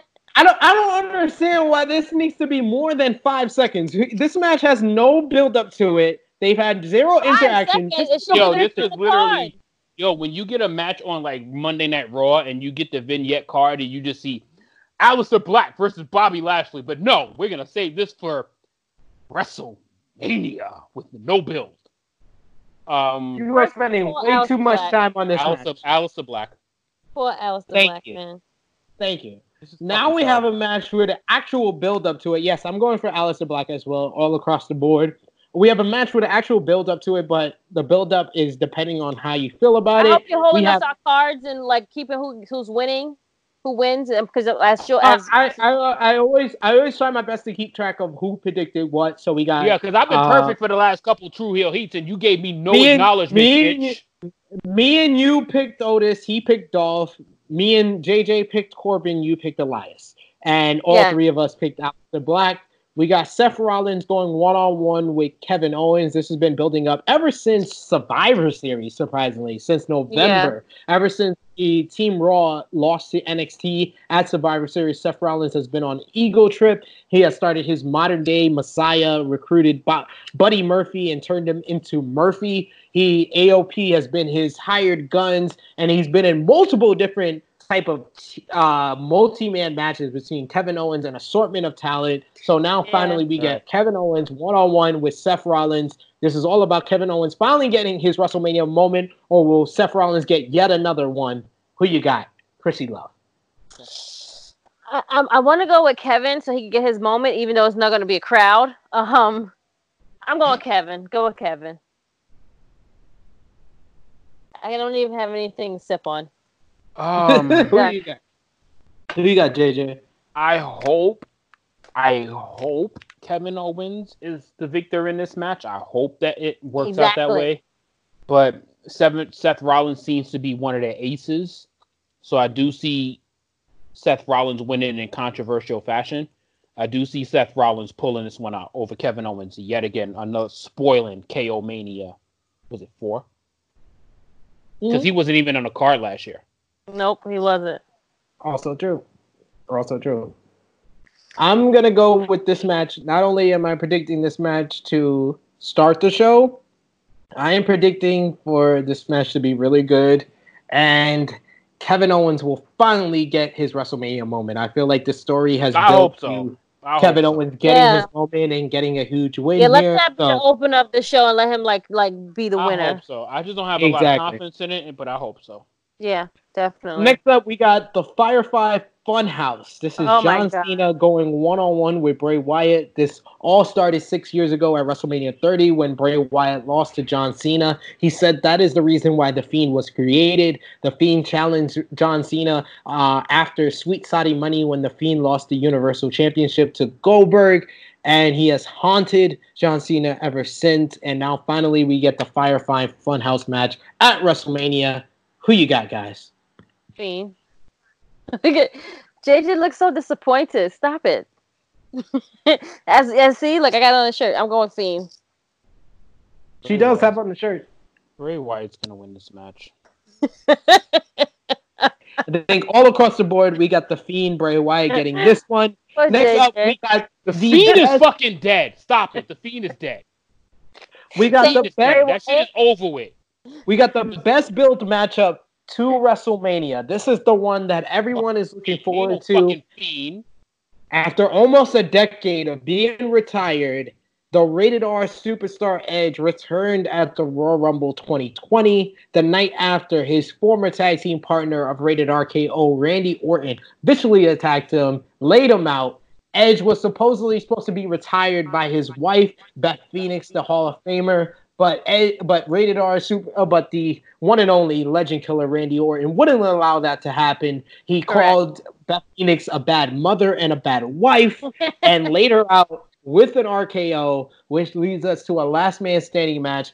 Edge with his first singles matchup in over 9 years, going one-on-one with his former tag team partner, the legend killer, Randy Orton. Randy Orton has been at top form during this build. Rated R superstar Edge has put on some of his best promos in history. What do you guys think the match is going to play out, and who do you have winning? I think Edge would win. I think it's going to be great. Sucks that it's going to happen in front of no one, but I'm sure they're going to give us a great match. Who you got, JJ? So I think this is going to be Randy Orton's best match in years. Yeah. But, we got to give a shout out to our guy, yo. Listen, if y'all familiar with Tony Chimmel, I just got to go with the Rated R Superstar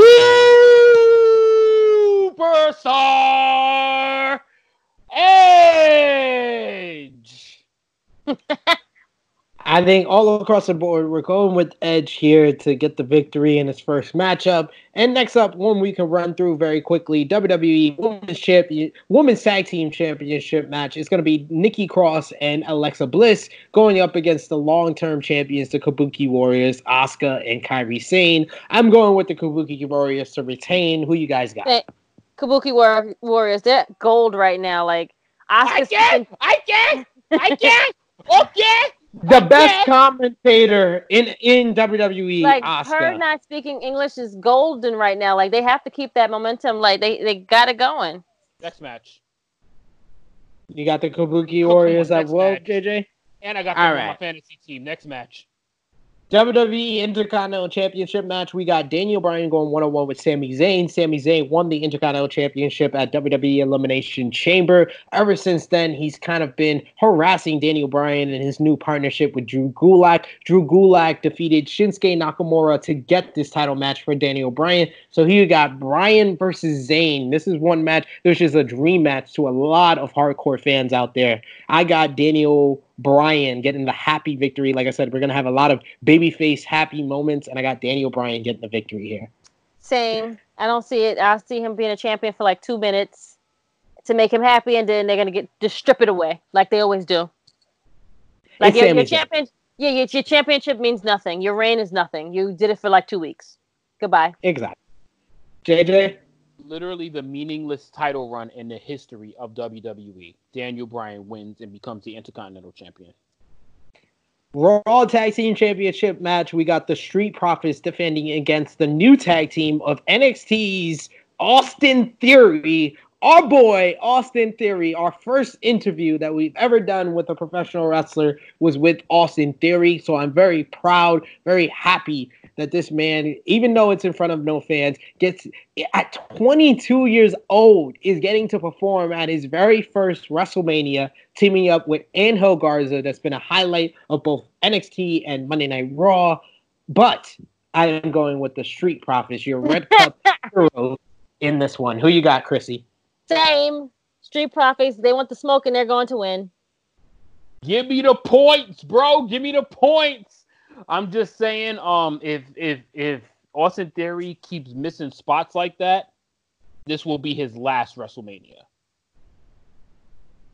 Well, I mean, yeah, he did miss that dive on Monday Night Raw. Yeah, he will. This will be his last. You in the big time now, bro. You're a great wrestler. I love you. You're the man, and I love Austin Theory, but you gotta protect your talent. You can't just let him hang like that. Facts. This will be your last show if you let that shit happen again. But you got the Street Profits. Give me the points. Across the board. All right. SmackDown Tag Team Championship ladder match that we don't know is going to transpire how we're going to say it is going to transpire right now. As The Miz, who is sick, will team up with John Morrison to verse The New Day and the Usos. The Miz and Morrison successfully defended the titles at Elimination Chamber. Now defend against The New Day and Usos. Who you got?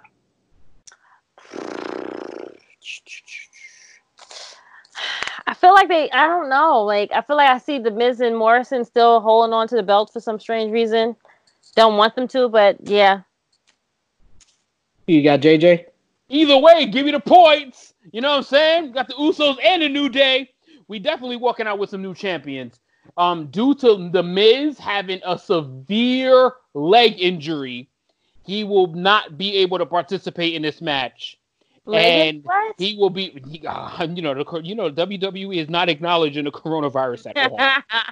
WWE has no awareness of this virus whatsoever. They have not acknowledged it. They have not mentioned it. They have not said it at all. So why would they waste their energy and their breath on saying that the Miz is sick? So with a severe leg injury that has made him medically incapable to compete, the Usos will reign on top one more time with their probably final championship run. Their final?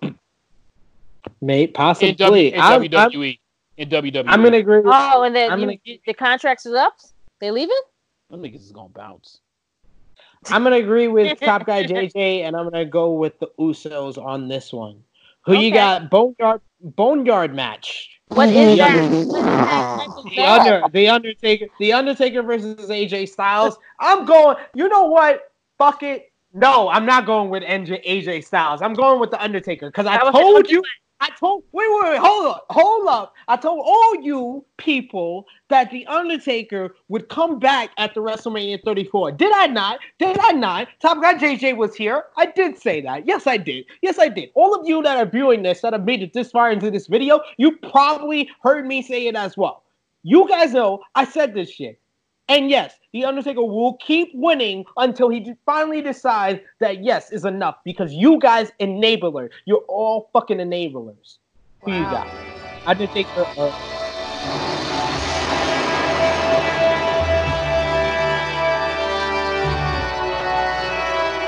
My Undertaker! Oh, yes! AJ Styles will rest in peace.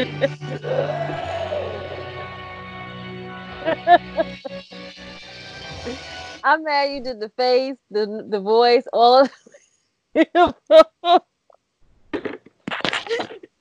So, The Undertaker all across the board. Next up, we got for the SmackDown Women's Championship a 5-way. We got Bayley defending Why don't you against... describe what a boneyard match is? Bayley defending against Sasha Banks, Lacey Evans, and Tamina, and Naomi. I got Bayley successfully defending in this one. Who you guys got? But they pulled Dana Brooke out because she got the coronavirus. She got it ahead of time. But the Miz is still competing. She got ahead of time. But the Miz is still competing. And a boneyard match spotlight in True Heels is the WWE's version of a buried alive match. They can't use the term buried alive because of the pandemic that is going on. So they called it a boneyard match. Have fun. Would you just make your prediction for this women's title match, please? Bayley, Sasha Banks, Lacey, Tamina, Naomi. Who you got? You all know Sasha ain't winning. Thank you for telling us who's not going to win. Chrissy Love, who you got? I was going to fix Bayley. You got Bayley. JJ, do you want to make a prediction or should we move on? Bayley is winning this shit, man. Thank you. That's all we needed. I just love her whole gimmick. It was like, I wasn't even going to show up this year. Like, I didn't plan it. I've been great this year. Why would I show up to WrestleMania? I needed a night off. I loved it. He's like, I skipped that. I don't even need to come to graduation. Just give me my diploma. Raw Women's Championship match. We got Shayna Baszler finally getting her shot against Becky Lynch. This all started at Survivor Series. Shayna beat Becky and Bayley in a triple threat match in the main event. Then she came to Monday Night Raw and beat a chunk out of Becky Lynch's neck. And then she defeated 5 women directly, became the first person to ever defeat all her opponents in the Elimination Chamber match. And now we got Shayna versus Becky after a year-long Raw Women's Championship match. a reign of terror by Becky Lynch. Reign of Terror is a very far-fetched friend. The man versus the Queen of Spades. Who you got, Chrissy? Queen of Spades. Ooh, I know that hurt you to say that. Yeah. Who you got? Her time is up, though. And this is where it finally has to end for Becky Lynch. Finally, it's right. over. One WrestleMania later, it's over. You made it this far.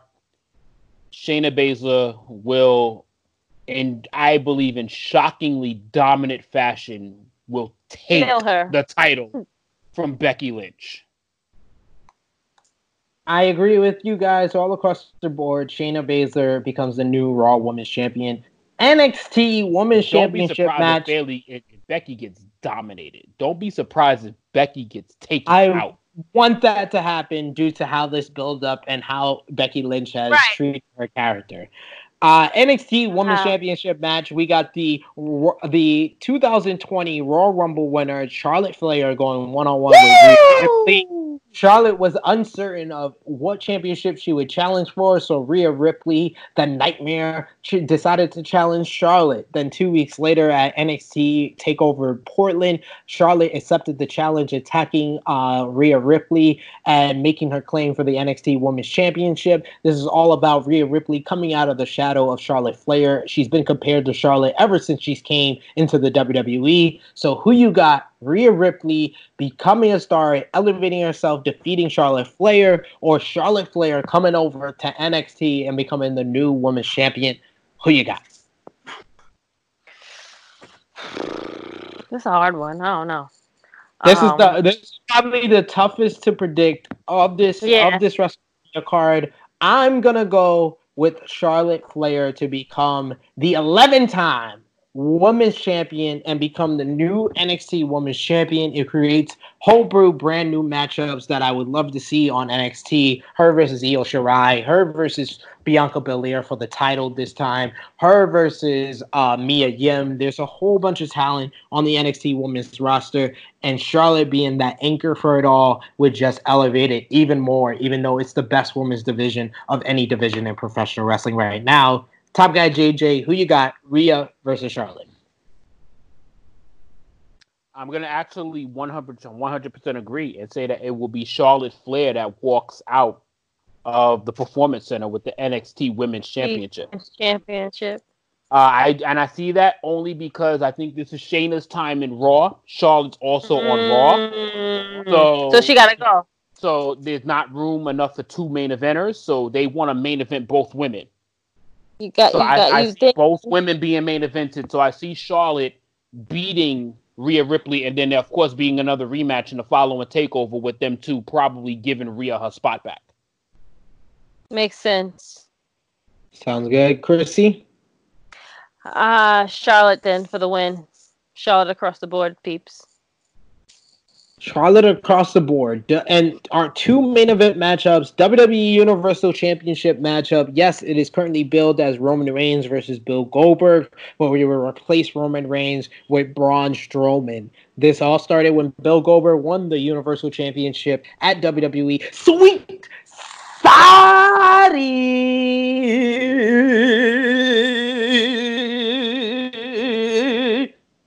Money Fight. What's wrong with you, and friend? Now, he doesn't defend against Roman Reigns, the man that decided he wanted a shot at the title. He defends against Braun Strowman, who just lost the Intercontinental Championship to three men.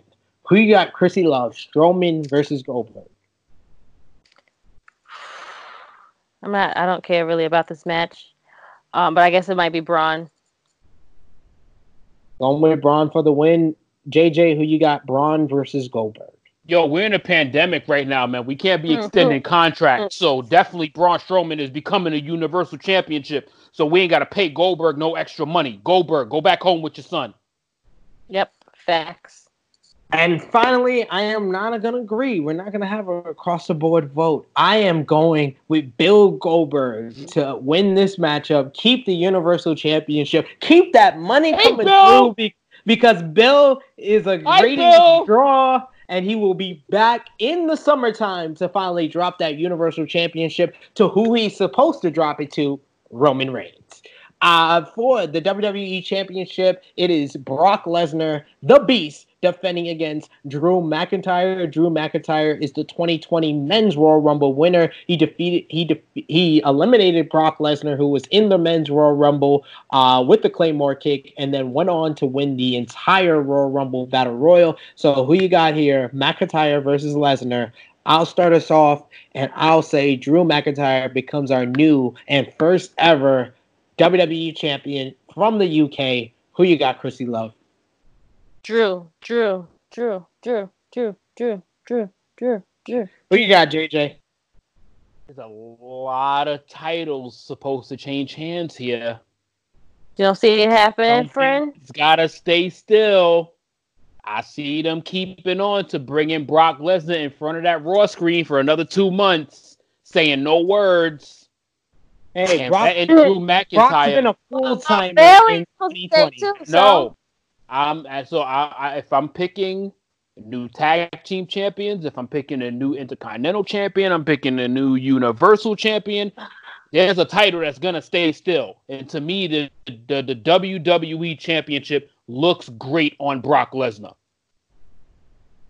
All right, so he disagrees like I disagreed with the previous matchup. So a couple of plugs for our lineup before we wrap things up. Both of our Dark Side of the Ring, me and Chrissy Love reviewed the first 2 episodes of Dark Side of the Ring, Chris Benoit and New Jack episodes that's up on our YouTube channel. So definitely check that out. Drop a like, drop a subscribe if you're watching this for the first time. A new episode of Dark Power with the Stat King is up on there as well as 2 new countdowns will be coming up to the YouTube channel this week. We got our top 10 WrestleMania builds coming up this tomorrow, and we got the 10 most hilariously botched promos with me and Chris G from Joyce and Jabroni. So check that out. That's up on the YouTube channel right now, and we'll be doing a few more lists for you exclusively about WrestleMania for WrestleMania weekend. Facebook, True Hills. Facebook, we got a True Hill Heat page, as well as the Pro Wrestling Spotlight. We're going to be sharing this video to the Pro Wrestling Spotlight once it's all done by our producers, so you can drop a like, drop a subscribe, and check us out right there. The Dirt Sheet Radio, that's our good friend Jonathan Escudero, as well as Battle Club Pro. Twitter, at True Hill Heat. Chrissy Love, Top Guy JJ. Let us know where they can follow you on social media. Catch the next episode of SmackDown with the Lynches. We'll probably give you the takeoff to WrestleMania episode predictions or show results. I'm sure whatever they're going to feed us this week. Other than that, you can find me on Facebook, Twitter, and IG. The sensationalist Chrissy Love or Chrissy Love _. Top Guy JJ. All right, so you're either gonna get this one or you're gonna get the real version that we did. You know what I mean? You know what I mean? I'm just fucking with you, man. It's True Hill _ Top Guy JJ on the IG. On Facebook, you're gonna find me at Justin Johnson. And as I said earlier, you will be getting more off the rails after WrestleMania, like right after WrestleMania. I had to get my mind right for this shit, man. This shit has been too much going on, and I told him from the beginning, if I don't feel it, I can't do it. So I wasn't feeling it unless he feels it. I need to have. I can't just do an episode as a job. I need to do it as if I'm feeling it. So I'm feeling it again, and I'm stuck. I'm tired of being stuck in this house and shit. So it's time to talk to my people again. And I couldn't get no comments. I couldn't get no Chris G comments. I couldn't get no Jaquan comments. I couldn't get no Austin comments. I couldn't get no JMC comments. I couldn't shout out my boy Nick on there. We still gave them a WrestleMania length episode. So regardless of you having comments or not, we were still able to talk it out. So on Instagram, you can follow me at True Hill _ Epic SP3. YouTube channel. Like, share, and subscribe. All the great videos we talked about before. True Hill Heat is the name of the YouTube channel. Check out our very good friend, our contributor to our YouTube channel, Jimmy Macaram on YouTube, as well as Battle Club Pro, iTunes, SoundCloud, Anchor. You can find us at True Hill Heat. So Next week, we'll have a very special, another social distancing part 2 episode of True Hill Heat for True Hill Heat 68, our post-WrestleMania episode next week with Top Guy JJ and Miss Chrissy Love. So, for the princess of all the True Hills, for our resident True Hill alcoholic, I am the True Hill Phenom SP3. Until True Hill Heat 68, we are signing off for True Hill Heat 67. Enjoy WrestleMania weekend. Until next time. Tighten up! Tighten up!